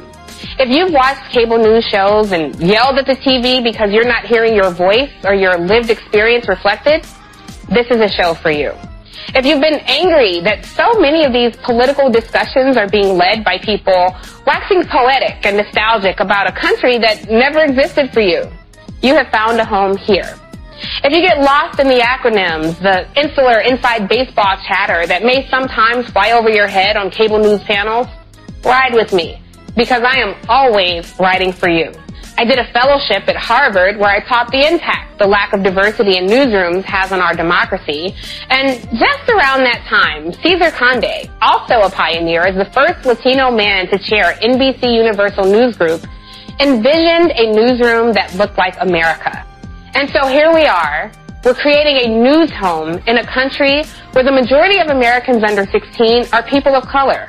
They're Asian Americans, Pacific Islanders, Hispanics, Latinos, Native Americans, African Americans, and those of multi-ethnic backgrounds. I look forward to closely examining the politics and policies of a new White House, how they will navigate an increasingly progressive Congress, and holding this administration accountable, particularly to those who helped elect them. We'll discuss all that and more on this show with us at the center. We'll touch on politics, culture, humanity, and the inhumanity of some yet-to-be-addressed disparities. So, leave your Timbs, your Crocs, your stilettos, sneakers, or sandals at the door and come right on in. Let's do it for the culture. Welcome home. Identity politics is back, my friends, because you have a black vice president. And as stated, when you criticize Biden, you're criticizing Harris, and you're a racist sexist. But it's going to the extreme. Not only is LA going into this craziness, but New York has freed thousands of gun suspects this year. These are arrested gun offenders. If we don't detain gun offenders, both for the specific and general deference, what's the point? 3,345 of the 3,345 of the 3,793, 885 arrested this year for firearms crimes were let go. Just 450 remain in jail. We have made staggering number of gun arrests taking guns off the street from felons. But when you look 3 days later, 4 days later, those individuals are back on the street committing more gun violence.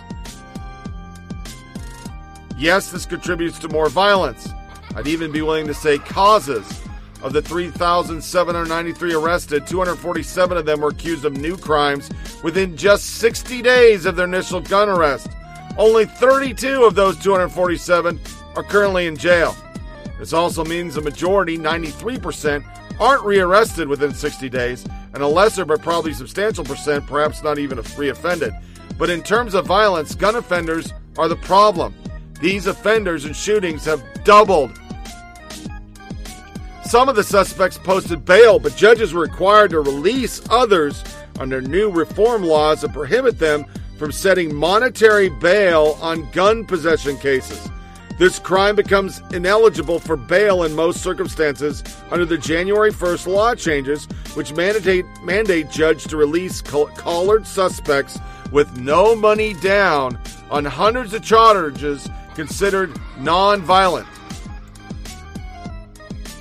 Orange County to release inmates to keep them safe from COVID, and it's the same thing. Gun charges, drug charges, violence charges.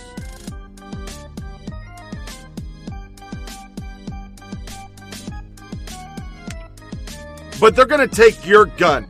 And do you think you won't be charged in the middle of the country? Or you won't have bail if you don't give them back your AR next year? This is what is the biggest fear of where we're going as a country. There's laws for you, and then there's laws for progs. While they say that the law is only for white people in the middle of the country. See, they always project what they want to do. Other crazy shit. Artwork featuring human blood will go on display in Washington to confront Trump voters. An artwork featuring human blood donated by Americans will be installed in the Washington, D.C. to confront Donald Trump supporters, The Hill reported.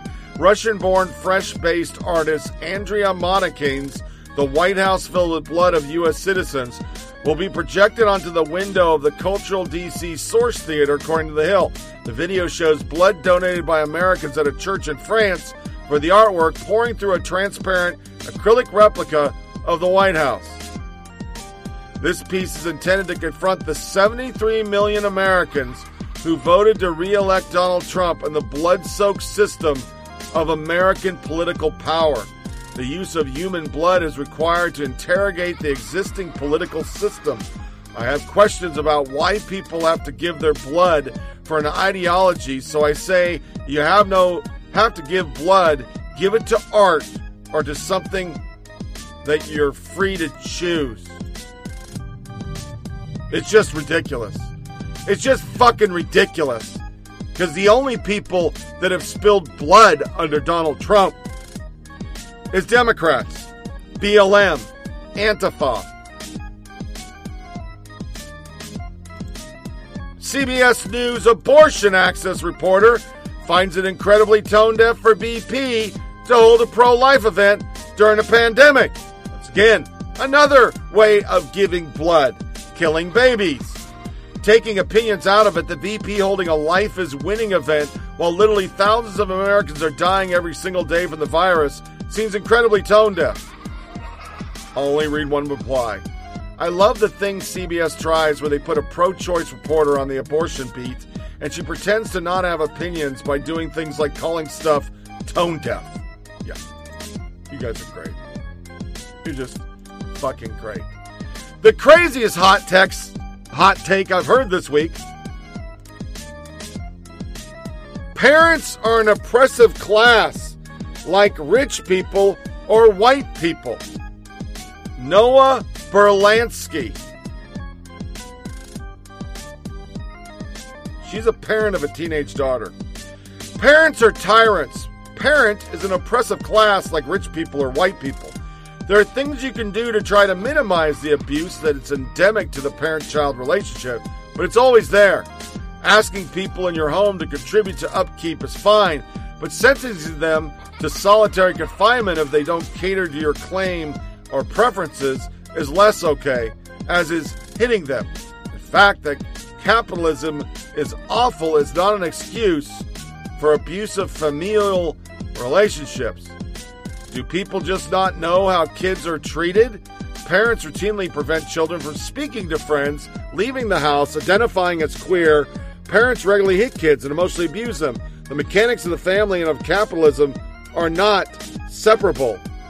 Nothing like Marxists insisting patriarchy is fine because they want to be able to feel good in how they treat their kids.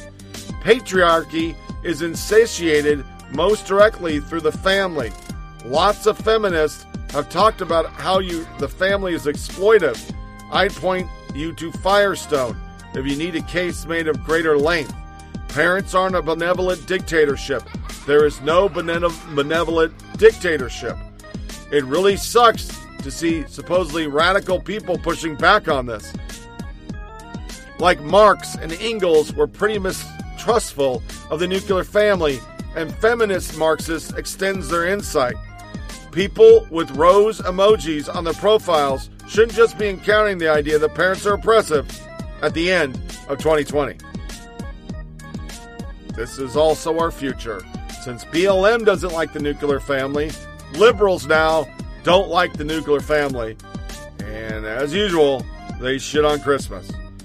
In a It's Wonderful Life remake, Angel tells George Bailey to kill himself because he's white. I'm not making that up. Here's the goddamn story. I was going to save it, and I'll probably reboot this for next podcast. Hollywood is hard at work remaking the Jimmy Stewart classic, It's a Wonderful Life, for modern audiences, and the film critics are praising some recent plot leaks from the new script.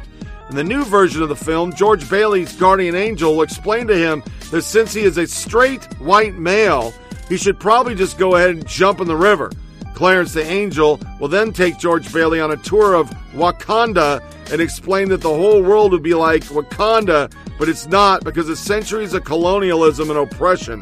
The updated story will feature lengthy lectures from Clarence the Angel, where he explains how George Bailey's ancestors have systemically oppressed black and brown bodies for centuries, and that the world would probably be better off. This is exactly the It's a Wonderful Night we need right now. It's Clover Hope, cultural editor for Jezebel, with an updated message designed to push back against decades of patriarchy. The film is sure to resonate with the writers of Jezebel. The film will be only 20 minutes long and will end with George Bailey asking forgiveness from his oppressors. He then donates all his life insurance money to BLM and jumps off a bridge. Critics are hailing it as bold, inspiring, and correct in its meaning. And of course, that's the Babylon Bee. But I could read that right now, and it would jive with how the left is. There's a viral video of some liberal lady. Why are people like this? Some blonde girl in an airport. And there's a part 2 where she follows a lady with the mask. She sits down and she takes her mask off. Then she gets another one where a white girl is sitting socially distanced with their mask off. Then another guy, I don't know what this guy's doing wrong.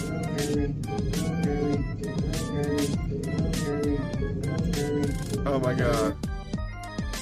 That's the fascism I'm talking about. This is where these people want America to go.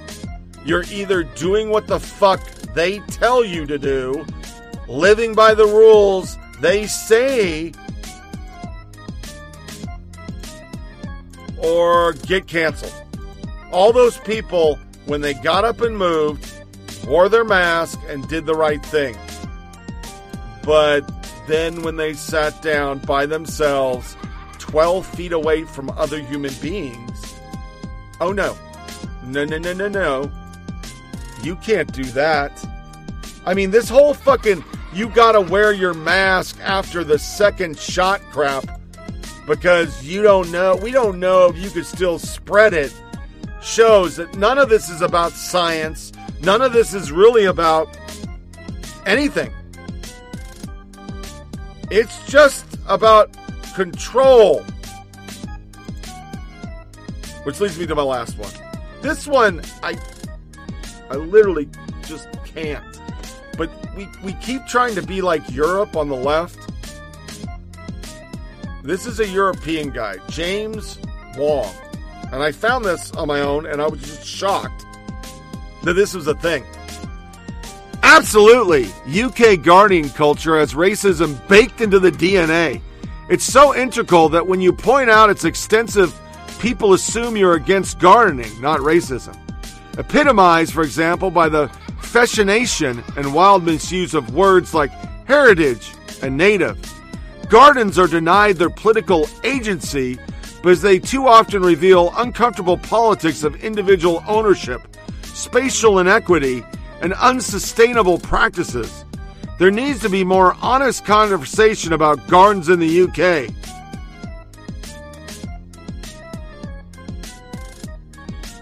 What the actual fuck is that? I have played on the show Milk is Racist. I never thought gardening is now racist. Gardening. So, yeah. There you go. As we go to a break, because once we start back up, news and social media nuggets are woke. We'll do Army, because I love the U.S. Army. Oh, my heater shut off, and I don't know why it shut off. There we go.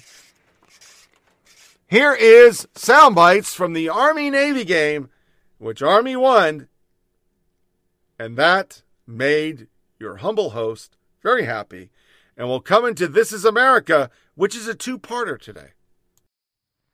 To them, the division is a source of pride, a singular team to which they belong. It is their division. And so it is with the men of the 25th Infantry Division who took part in the story you are about to see. The story of their Tropic Lightning Division in Korea. The 25th Infantry Division. Tropic Lightning. Formed from the Hawaii Division in 1941, these men served the Army's Pacific regions with the speed and fast strike precision as their motto symbolizes. Called into action at the onset of the Korean War, there was no retreat. It was stand or die. In a final defense against the invading Korean People's Army, these men held the line at the Pusan perimeter.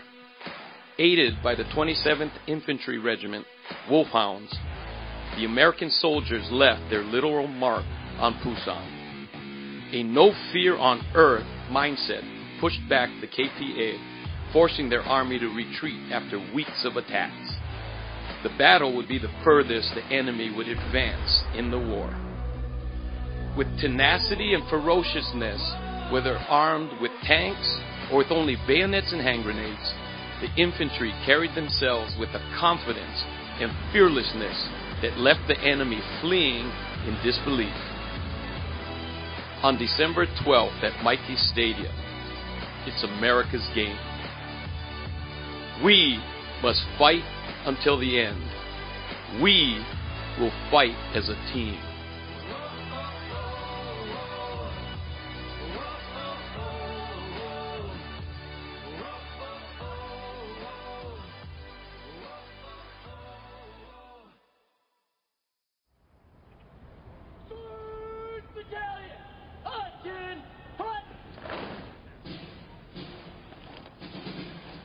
Even in any other year, this has never been just any other game. We're basically all on the same team, except for this game. It is totally different than any other game there really is. Navy is a special team. Army is a special team. They're there for a special reason. It's not just about the football. You have 90 seconds to say your goodbyes. The emotions of every mom and dad, their pride in the choice their children made, that a country is worth fighting for.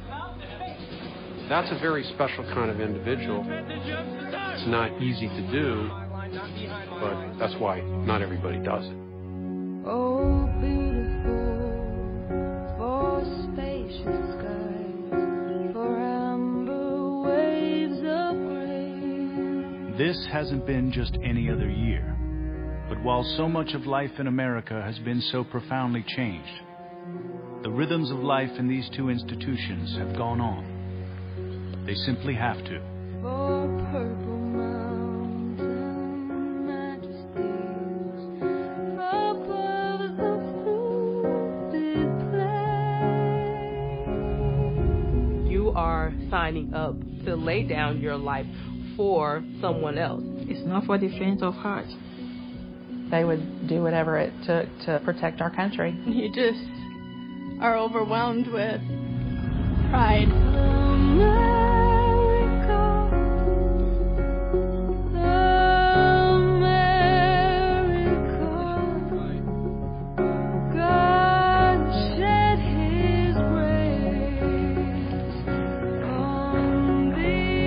We all know how precious spending time with them is.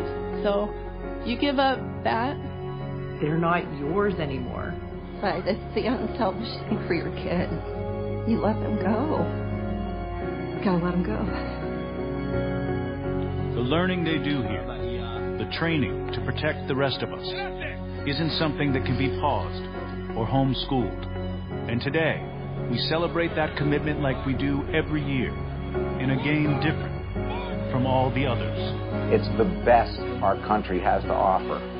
Any parent that sees their son run out in that field, it chokes you up.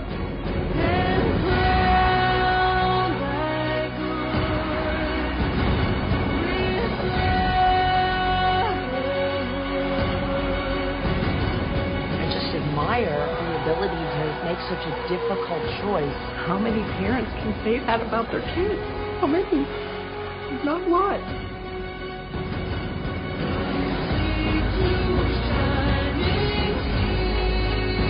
Army-Navy still reminds the rest of us that for every difference that seems to define us, unity remains an awfully beautiful thing to behold.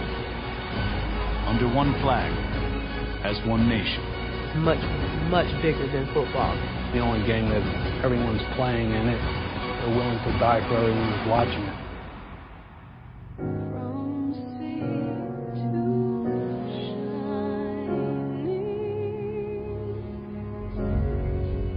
This has never been just any other game. This is Army-Navy.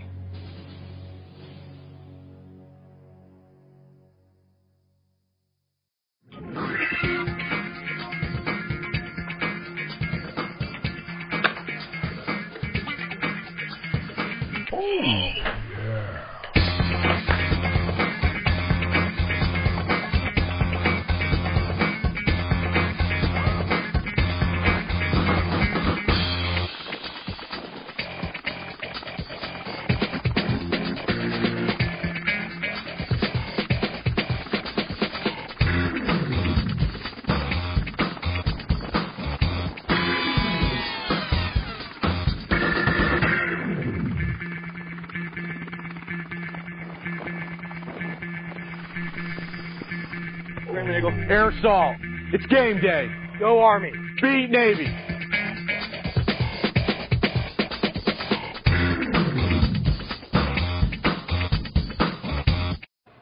Join me as we ask a blessing on this day, on this game, on our land. Almighty God, creator and sustainer, here at the end of an incredibly difficult year, we stop for a moment to focus on the joy of America's game and ask your blessings. First, bless this day as we recognize it is a gift. We did not make the sun rise. We do not make the earth turn, but we see the light and we feel the wind, and we're thankful we're not enjoying the rain. Lord, for this gift of life, we thank you. Lord, bless this game. Here on this field of play, two teams will strive with all their might to win. But soon, in the days ahead, we may ask them to deploy to a field of battle. And in that day, serving together as one team, they will once again strive with all their might to win in defense of our nation. How thankful we are for the devotion displayed by these players on the field and by all in uniform who surround me from both academies. And so, Lord, I pray that you keep them safe, bless their dedication, their discipline, and their sacrifice.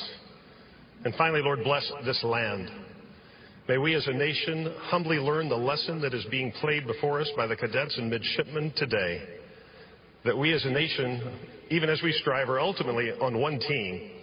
And that only through our dedication to the truth, only through our discipline to do what is right, and only through our sacrificial service to others can we ever hope to win over the challenges that may lie before us. And so, Lord, bless this day, bless this game, and Lord, God bless America. Amen. Amen. And now, please remain standing for the presentation of our nation's colors and performance of our national anthem, performed jointly today by the Glee Clubs of the United States Military Academy and the United States Naval Academy.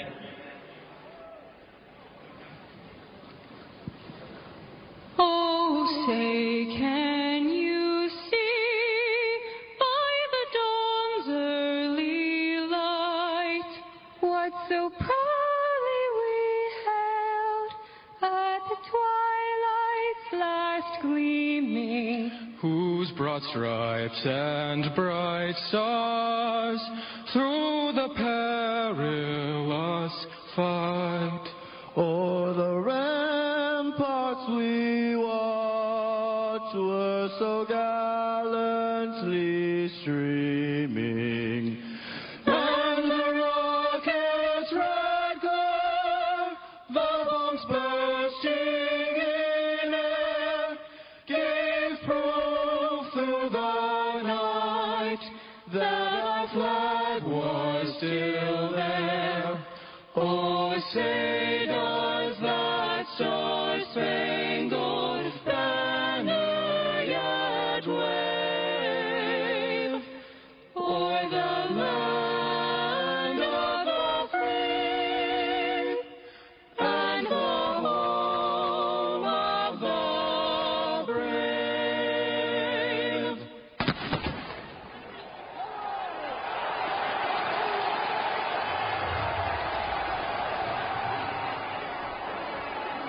What a scene at Michie Stadium. And for today's coin toss, the 45th President of the United States, Donald J. Trump.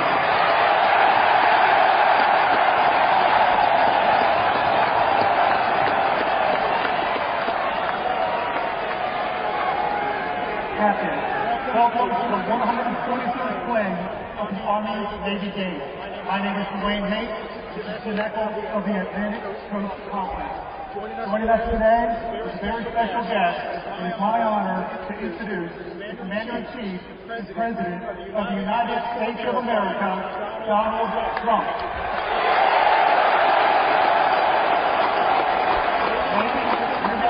Today's coin toss. We have a special coin for today's game. On one side is the Army-Navy logo.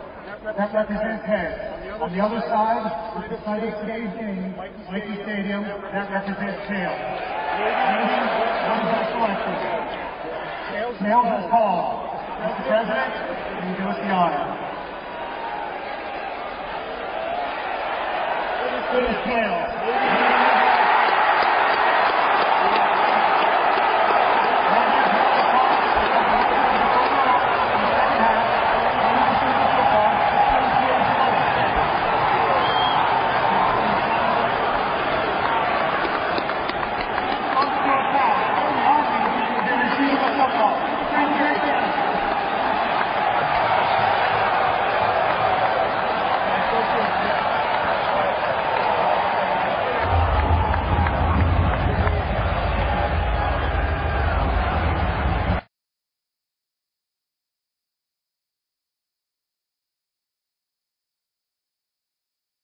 Think where Army gets the ball.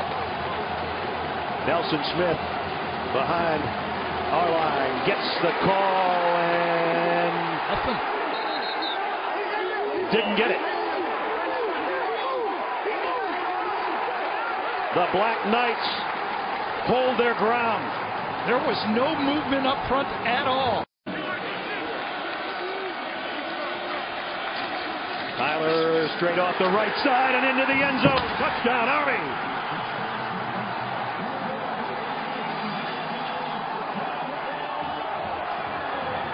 Again, they shift over the left tackle to the right tackle. Means you have three offensive linemen to the right side. Both of your tackles are to the right side. Right over there. There's your strength. And on the shotgun, that's where he goes, behind those three guys, leads out, and you actually pull the backside guard. You actually have four linemen to the right side because he followed Mike Johnson pulling around the corner, and that's the power that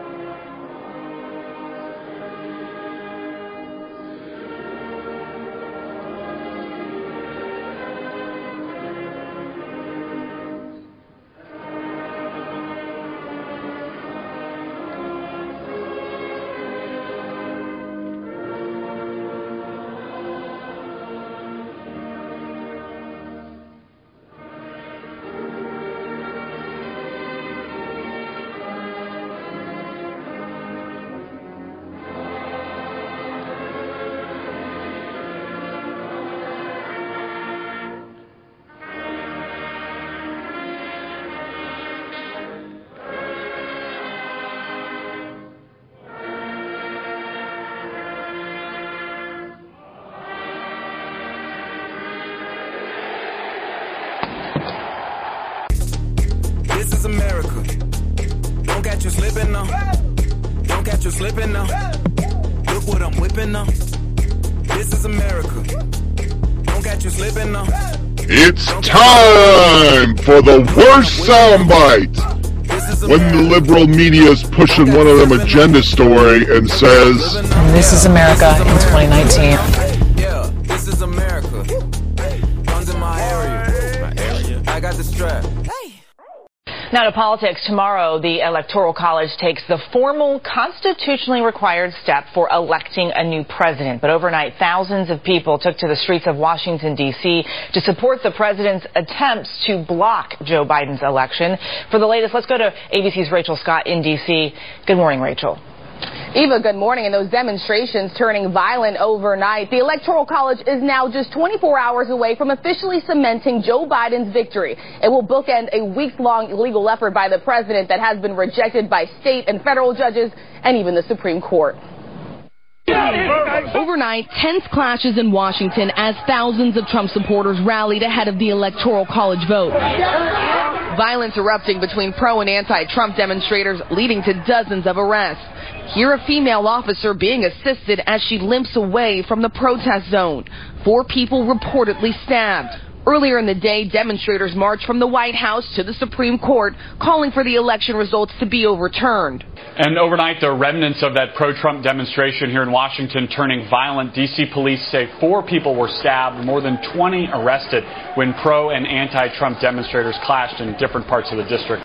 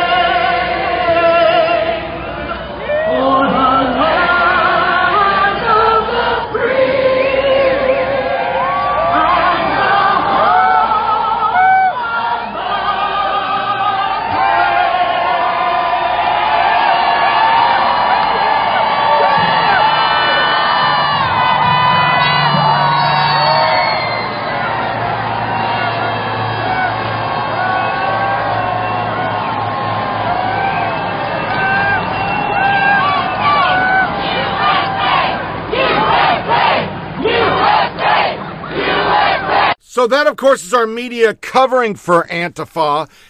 And in the following clip, you're going to hear 5 scumbags literally gang up on one man, beat him silly. They were beating up Christians in this soundbite. It was all Antifa, but our media is still going to lie. Oh, and also you have Columbus, Ohio Antifa, and Portland's got a chance again.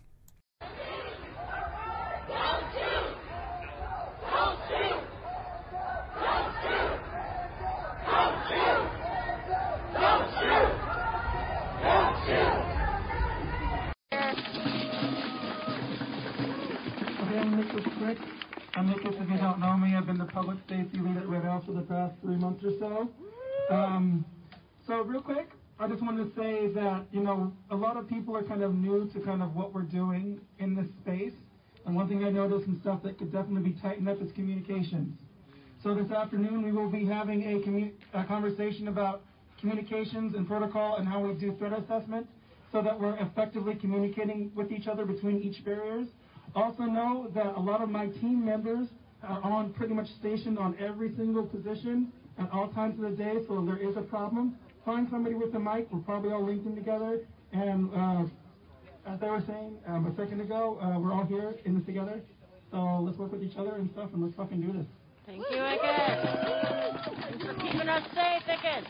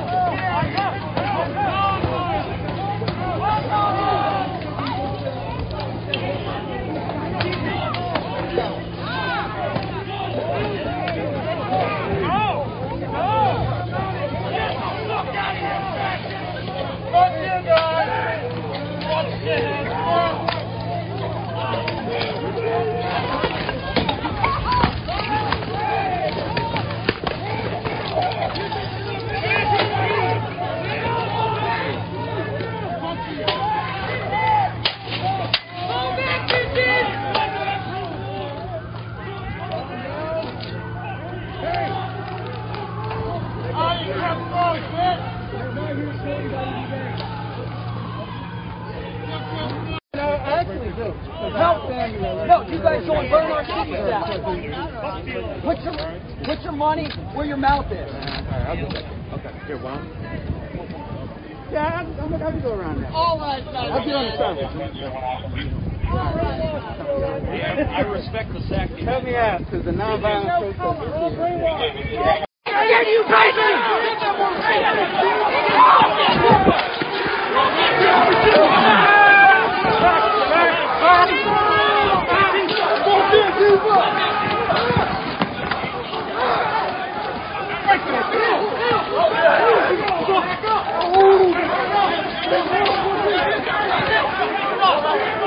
Back up! Back up!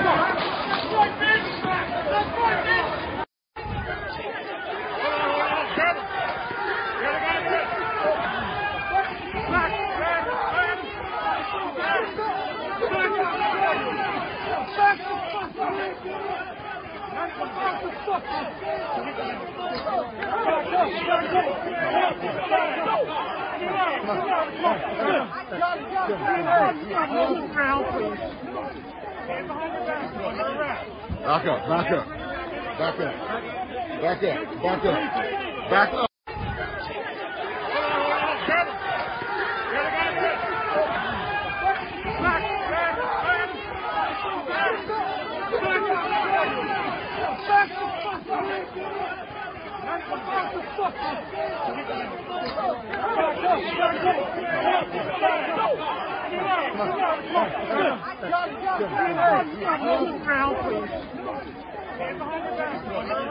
Back up, back up, back up, back up, back up, back up.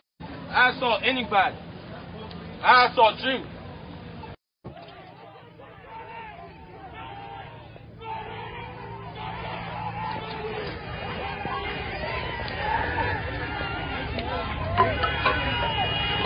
He just. Somebody get here! He's dead, somebody! You dead, somebody! Motherfucker, you ready to die, bitch? Fuck you! You ready to die, bitch? You ready to die, motherfucker? You ready to die, motherfucker?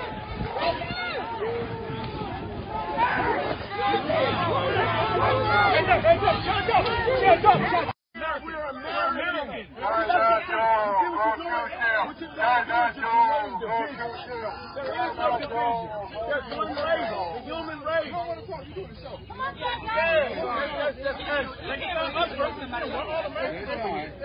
Okay, the incarceration rate for black males is at an all-time high. Democrat policy.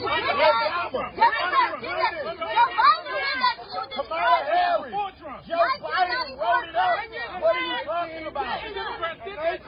Incrimination is at an all-time high. Black people are getting slaughtered by the police. Innocent black males. You're not an American when that happens. Bullshit. You're not an American when a cop kills you. Hold on. You're not. Why are you here? I already have a mic. Why are you here? I want to understand you guys. I want to know, like, what the fuck is what's going here? You are too much. I'm asking you a question. I'm asking you a question. Black men are incarcerated higher than anyone. Killed higher than anyone. And they break the law. They break the law and they don't know how to shut up. That's why. Personal accountability.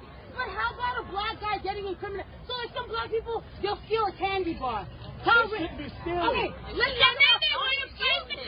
Rittenhouse. Kyle Rittenhouse is a white boy who shot 2 people at a protest. If one of us shot 2 people at a protest, we would be buried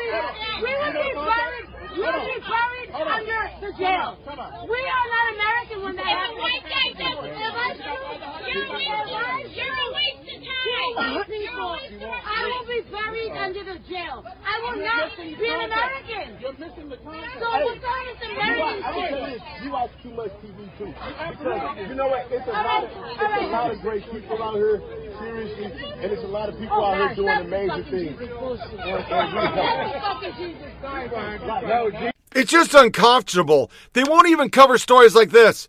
Insurers balk at covering Portland businesses. Brokers say downtown upheaval has made carriers wary.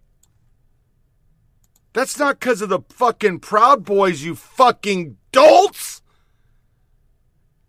But yeah, that's our media. They're going to do it. And it makes total sense because this week, instead of covering Trump supporters getting beat down, especially the one with the 2 Christians, it's just horrendous video. But now, I mean, it's just commonplace on any American street. This week, a Northwestern dude wrote an article. University cancels author of essay who criticizes references to Jill Biden as doctor. Sounds and feels fraudulent. Northwestern is firmly committed to equity, diversity, and inclusion and strongly disagrees with Mr. Epstein's misogynistic views. So they took down all his shit and screwed him over. And Tucker did a segment which will break it down better than I could because I'd be cursing through the whole fucking thing. I'm hoping Dr. Jill becomes a Surgeon General. His wife. Joe Biden's wife, because she's, he would never do it, but she's a hell of a doctor. Yeah. Jill Biden is one hell of a doctor, says Karen. She should be Surgeon General. Just don't ask her to commit surgery.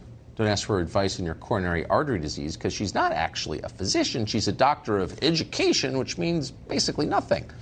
On Friday, the Wall Street Journal pointed this out. They ran an op-ed by Joe Epstein, made a true and obvious point. Jill Biden is not a doctor. No. Maybe in the same sense Dr. Pepper is. In 2007, at the age of 55, she got a doctorate in education, so she's got the same degree as Dr. Bill Cosby. In 2009, back when America was a lot more honest, Joe Biden explained why his wife got that degree. Quote, she said, "I was so sick of the mail coming to Senator and Mrs. Biden, I wanted to get mail addressed to Dr. and Senator Biden." That's the real reason she got her doctorate. In other words, Jill Biden was diagnosed with a very bad case of status anxiety, and she decided to cure that, as so many do in our country, with another pointless title. That's all true. It's all obvious. Therefore, you're not allowed to say it. A Washington Post columnist called Joe Epstein a weird, grumpy, elitist man. Because he told the truth, which is the one sin in America in 2020. Of course, Michelle Obama from either Hawaii or Martha's Vineyard wrote a long Instagram message expressing her disappointment with the Wall Street Journal. It's racist or sexist or something. It's an ist for sure. But for all the performative outrage, none of this is new. For years, we've known about the Bidens that they have deep class insecurity. This was Joe Biden back in 1988, for example. I think I probably have a much higher IQ than you do, I suspect. I went to law school on a full academic scholarship, the only one in my class to have a full academic scholarship. In the first year in law school, I decided I didn't want to be in law school and ended up in the bottom two-thirds of my class, and then decided I wanted to stay, went back to law school, and in fact ended up in the top half of my class. I won the international moot court competition. I was the outstanding student in the political science department at the end of my year. I graduated with 3 degrees from undergraduate school and 165 credits, only need 123 credits, and I'd be delighted to sit down and compare my IQ to yours if you'd like, Frank. A very high IQ, and my wife's a doctor. He has more hair now, too. Lisa Booth is not a doctor. She is a Fox News contributor, senior fellow at the Independent Women's Voice, and she joins us tonight. Dr. Booth, it's great to see you. Hi, Tucker. Well, Tucker, it's Dr. Jill Biden, and don't you forget it or else. Because as you noted, Joseph Epstein learned the hard way. He wrote that column in the Wall Street Journal, and all hell broke loose. I want to read the quote that really triggered the left. So put this up right now. I'm going to read this quote to you from Joseph Epstein in that Wall Street Journal article. This is what he said. Madam First Lady, Mrs. Biden, Jill Kiddo. A bit of advice on what may seem like a small, but I think is a not unimportant matter. Any chance you might drop the doctor before your name? Dr. Jill Biden sounds and feels fraudulent, not to say a touch comic. So, Tucker, as you can imagine, this article, this op-ed was not well received. As you pointed out, it provoked a response from Michelle Obama. Hillary Clinton also tweeted, "She is Dr. Jill Biden. Get used to it." Jill Biden's communications team called it shameful, sexist. They called on the Wall Street Journal to remove it and to issue an apology. And Northwestern called Mr. Epstein's comments misogynistic, and they removed his profile from the website.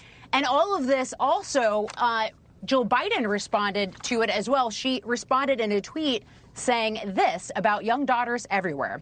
She said, she said, "Together we will build a world where the accomplishments of our daughters will be celebrated rather than diminished." But this is the kicker for me, is if you go through and you read all of the articles outlining this, fake controversy that happened, they all use the AP, they all note that they use AP style, which does not use doctor to refer to academic credentials, which is precisely the point that Joseph Epstein was making in his column. So this is what I think is absolutely hilarious, is there's all this uproar when that's precisely the point he was making. And also in 2015, the New York Times was 3 times as likely to use doctor in referring to Jill Biden than Ben Carson, who is a noted and prestigious neurosurgeon. Who separated co-joints? Yeah. What's so hilarious is how make it up. Unbelievably touchy they are. They have no sense of humor about this. It's like going up to a Panamanian general and asking, where all those medals come from? Do you win a lot of battles, really? No, because they're self-awarded. This is, nobody cares about Dr. Jill. This is a threat to their entire system of credentialism. Yeah. Well, and now I have to just refer to her as Jill Biden because of the uproar. I will never be able to refer to her as Dr. Jill Biden now. But just they're because it's ridiculous. Because it's not just Dr. Jill Biden with her ersatz education degree. It's all of them with their dumb degrees from Cornell and Penn and Duke, and we're all supposed to be impressed. They're totally unimpressive. So their view is, well, if they can make fun of Jill Biden, if they can mock a self-evidently ludicrous credential like a doctor of education, boy, maybe they're not going to be impressed by the fact I work at McKinsey anymore. This is a revealing moment, I'm telling you. Lisa Booth, Dr. Booth, it's great to see you tonight. No, it sums it all up. Thank you. It does. Thank you. Nobody does this. Nobody claims this. Nobody does it. Together we will build a world where we can accomplish I keep fucking up today. Sorry, it's really early, guys. Together we will build a world where the accomplishments of our daughters will be celebrated rather than diminished. She played the woman card, to which the entire women conservative movement sent a picture of ACB back to her. Because it didn't work then. Ben Shapiro. I just love that it's time when medical doctors should be revered as never before We're in the midst of a global pandemic. We're now standing strong for the proposition that people who get doctorates in education should also be called doctor. Doctor, this man has been shot. Can you help? Of course. Let me grab my dissertation on community college access and explain to you why inequity has contributed to this man's condition. A guy went back and read her dissertation that got her doctorate. Matt Bethel-Sminati. He's going to get canceled. Reading Jill Biden's EDD executive position paper, ersatz dissertation, which she wrote at age 55, and it's bad. Here's a PDF. Keep in mind, at this point in her life, Miss Biden was a grown woman who'd been married for a cumulative 30-plus years to various people. 3/4 of the class will be Caucasian, 1/4 of the class will be African American. The remaining seats will be filled with students of Asian descent or non-resident aliens. What remaining seats, Jill? Although there is strength and diversity as a classroom component, the lack of hegemony in a academic ability make it difficult to teach a single standard. Admission to college is open to all Delaware residents of high school education or equivalent, or to anyone who's 18 age or older and wants instruction. That's big. Or the unique nature of the classroom allows for complexities of problems as well. This person expects on the basis of this effort to be called doctor. Many universities and colleges did not eliminate the freshman and sophomore years. No shit. Please tell me more, doctor. With a new president, Franklin Delano Roosevelt, Americans were offered the New Deal and thousands of dollars were put into federal emergency junior college funds, upward of $2,000. The junior college adapted much like it did today to the needs of the student. This is a paper that purports to investigate why 2/3 of two-year college students fail to graduate. After Roosevelt's death, Truman, as the next president, created the Truman Commission. By 1963, public and private two-year headcount enrollment stood at 850,000. By 1990, enrollment had grown to 4,526,000, approximately a 230% increase in a student attendance. Ugh, very approximately. Basically, everything is fucked. But as Tucker said, it was her basic ego. Her husband was somebody. She wasn't. He's a dumbass. She isn't. So, yeah, we need to work on it. Kevin L. Cruz. It's weird. I saw the Indiana Jones movie in theater, and I don't remember any guys yelling that they didn't deserve to be called Dr. Jones in any way. Doc Rivers, Doc Phil, Doc Watson, Doc Holliday, Molly. The media that spent years denigrating Melania about everything imaginable is now going to rather absurdly to defend Jill. I'm sorry, Dr. Jill, against every light criticism, like suggesting that her education degree is at least as good as Dr. Dre's and Dr. Pepper's. The oldie but goodie. Is anyone a doctor? I'm a doctor. What is happening? Heart attack. I'm a doctor in gender studies. My reply is just 2 days ago on Colbert.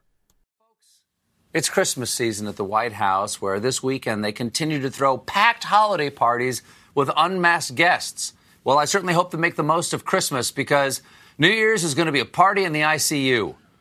Of course, the White House already kicked off the holidays by unveiling First Lady Melania Trump's Christmas decorations.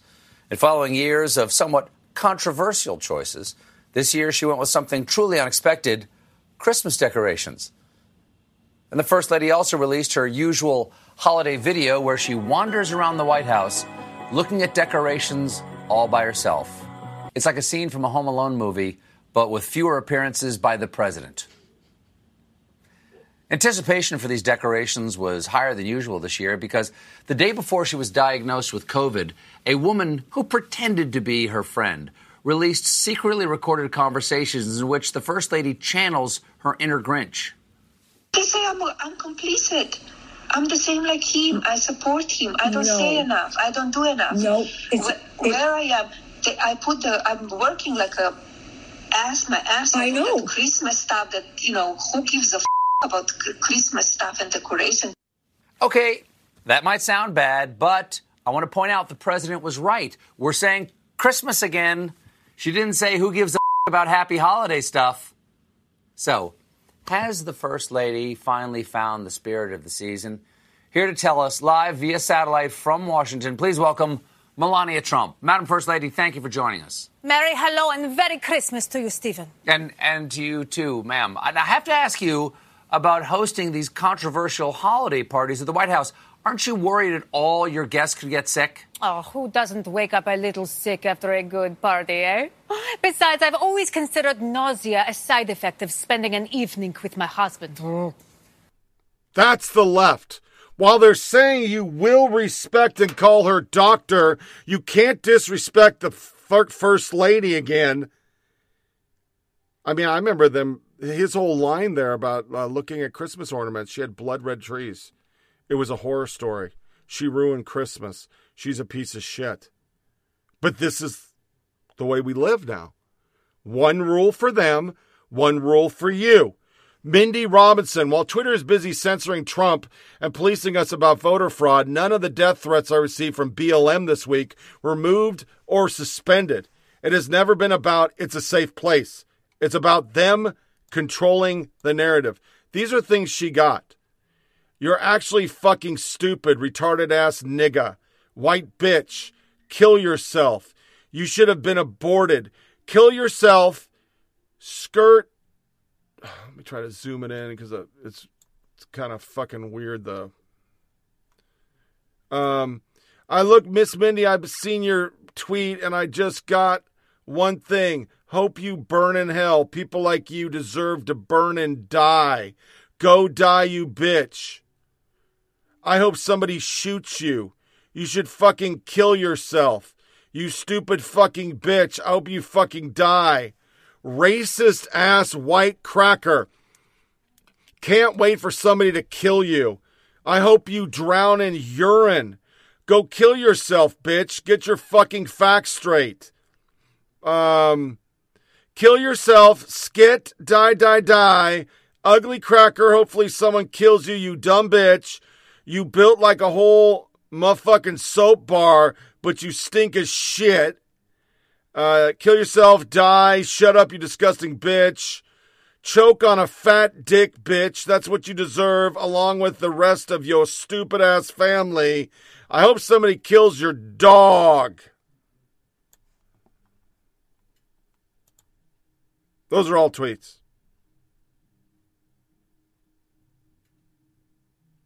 It's okay. Cuomo could sexually harass somebody. No evidence. Jeffrey Toobin, another one this week. How the journalist Jeffrey Toobin went from respected New York writer to hashtag punchline and subject of debate on December 15th. It is unclear when or Mr. Toobin will return to public life. He is on leave from CNN, whose executives are unwilling to discuss his future. A spokesman confirmed that he remains the network chief legal analyst, but would not comment further. 3 CNN employees say that network president Jeff Zucker is a big fan of Toobin and believes in second chances. But Mr. Toobin probably won't come back till 2021.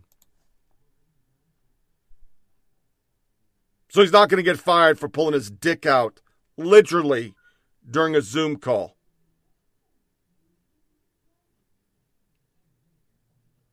And then the last thing. COVID's so bad. We got to protect the kids, which turns in we got to protect the teachers, which turns into I talked to the teachers and I'm going to give them billions of dollars and they're going to go back to the class, which turns into Fairfax County, Virginia, which is virtual completely, is now saying a friend on Facebook is telling me Fairfax County is closing virtual schooling due to an inch of snow. Superintendent, we do anticipate there will be typical snow days we had in past years. How much taxpayer money did they get? Why can't the teacher Zoom teach from home? But don't ask real questions. don't question this because it's really not about that. It's about politics. It's always been about politics. COVID's never been about a disease. It's about how we can win the 2021 election. That's all it's about. And it's still an anvil we can use until the midterms are done. And then we'll use it to protect Biden. But ignore the fact that only 6% of all the deaths are real COVID deaths. I mean, don't get facts. Don't get biology. Don't you ask where $11 billion went to BLM and who gave it to them. If you do that, you're just a fucking racist. So I had two ways to end this show. One was Tom Cruise losing his shit. I'm going to save that for next one. But I will play a skit from SNL, which was really funny, because I've always watched these Christmas commercials and people buying cars and going, if I went out and bought my wife a car with a huge payment, for fuck's sake, it would not be a Merry Christmas, especially if we couldn't afford it, which is exactly the skit they did. Hey, Matt, I think there might be one more gift for your mom right there. It hasn't been a normal year, so this Christmas, get her something extraordinary during the Lexus December to Remember sales event. Nathan, you didn't. With flexible financing and 0% APR, there's never been a better time to buy or lease a new Lexus. Merry Christmas, baby. Are you kidding me, Nathan? Did you seriously buy a car without asking me? Well, because for Christmas... This is a major purchase. Right, but it was a December to remember. It's a Lexus. We don't have the money for this, Nathan. We don't? No, we don't. Your father doesn't... Your father hasn't worked since last March. What? Yeah, COVID has hit a lot of people hard, and I'm no exception. Nathan, you got fired in March 2019. COVID had nothing to do with it. Hey, pal, I guess your old man's busted. It's beginning to look a lot like savings, so get to your local Lexus dealer today. How much did you spend on this ridiculous car, Nathan? It was only $39.99 to its signing. $4,000. It's not that much, babe. And how much is the monthly payment? The what? Did you think this entire car costs $4,000? Uh-huh. There's a monthly payment. Yeah, but with the 0% APR, I think it's all good. APR? Do you mean APR? I'm pretty sure it's APR. Wow. Just wow. Hey, come on, it's Christmas. This is good. I did a good thing for us. Let's enjoy it. Dad, it's 9 in the morning. So? It's not like I have work later. Come on. Hey! Hey, neighbor. You bought a Lexus?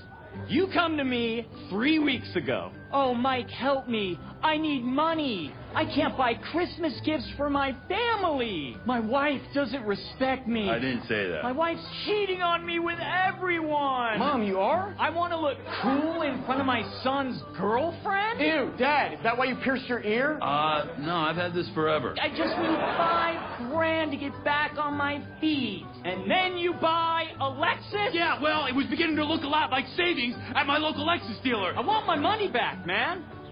Tomorrow. Hey, Kathy? What does that look? You know what? We're taking this car back to the dealership now. I better drive. Maybe we stop by Jenna's on the way over. Show her this cool car your dad got, huh? Shut up! Give the gift of Lexus, and definitely talk it over first.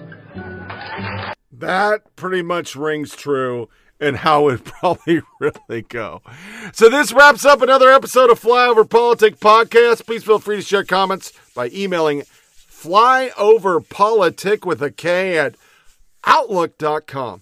Get the show on SoundCloud, Pocket Static, TuneIn Radio, Google Play, iTunes, Blueberry, Stitcher, Down, and Pocket Cast. Remember, check out the Twitter page at Fop Tony Reed. Our next podcast will be probably Monday, the 21st of December, year of our Lord 2020. We'll do a Christmas show. But if I get froggy, you might get another politics show on the 21st and a Christmas show on the 23rd. We'll see. But I know I'll get one. I'm going to shoot for two. Until then, disconnect from all your devices. Enjoy your family. Don't give the yeah-yeahs. You'll regret it. and watch some shows. There was some good Christmas shows. PBS Christmas at Belmont is fantastic. A Swingin' Christmas with Ella Fitzgerald was actually really good, and that's probably one of the best records you'll ever get, Christmas records. The arrangements are phenomenal. I'm still looking for it on vinyl. I've never found it. I know I could buy it brand new, but I want to find an original, and it's kind of tough, and people on eBay want to sell it for $7 billion and shit. Fucking jackasses. So I haven't found one. But listen, enjoy the holiday season. We're almost out of time, and it'll be Santa coming down your damn chimney, and we'll be moving on into the new fascist America, where you lose your gun and your rights and your ability to have any free speech on social media, but the left can do whatever the fuck they want. So that's a great new year. 2021 is going to be a worse garbage fire than 2020, because we're still going to be locked in our houses wondering why. Are we still bending curves? I don't know. So let's just enjoy Christmas while we can. Tune in next week, either Monday, it will be Monday, a show, and hopefully Monday and Wednesday for another exciting episode. As always, thanks for listening. Take care. Thank you for listening to Flyover Politic Podcast. Please check out our Twitter account at FopTonyReed and send suggestions or comments to email address FOPPODCAST@gmail.com. Remember, the flyover states are the backbone of this country. Never fear flying your flag and standing tall. Ignore the media hate. Ignore the fascist coastal states. Try as they might to bring America down, the patriots of this country will never bow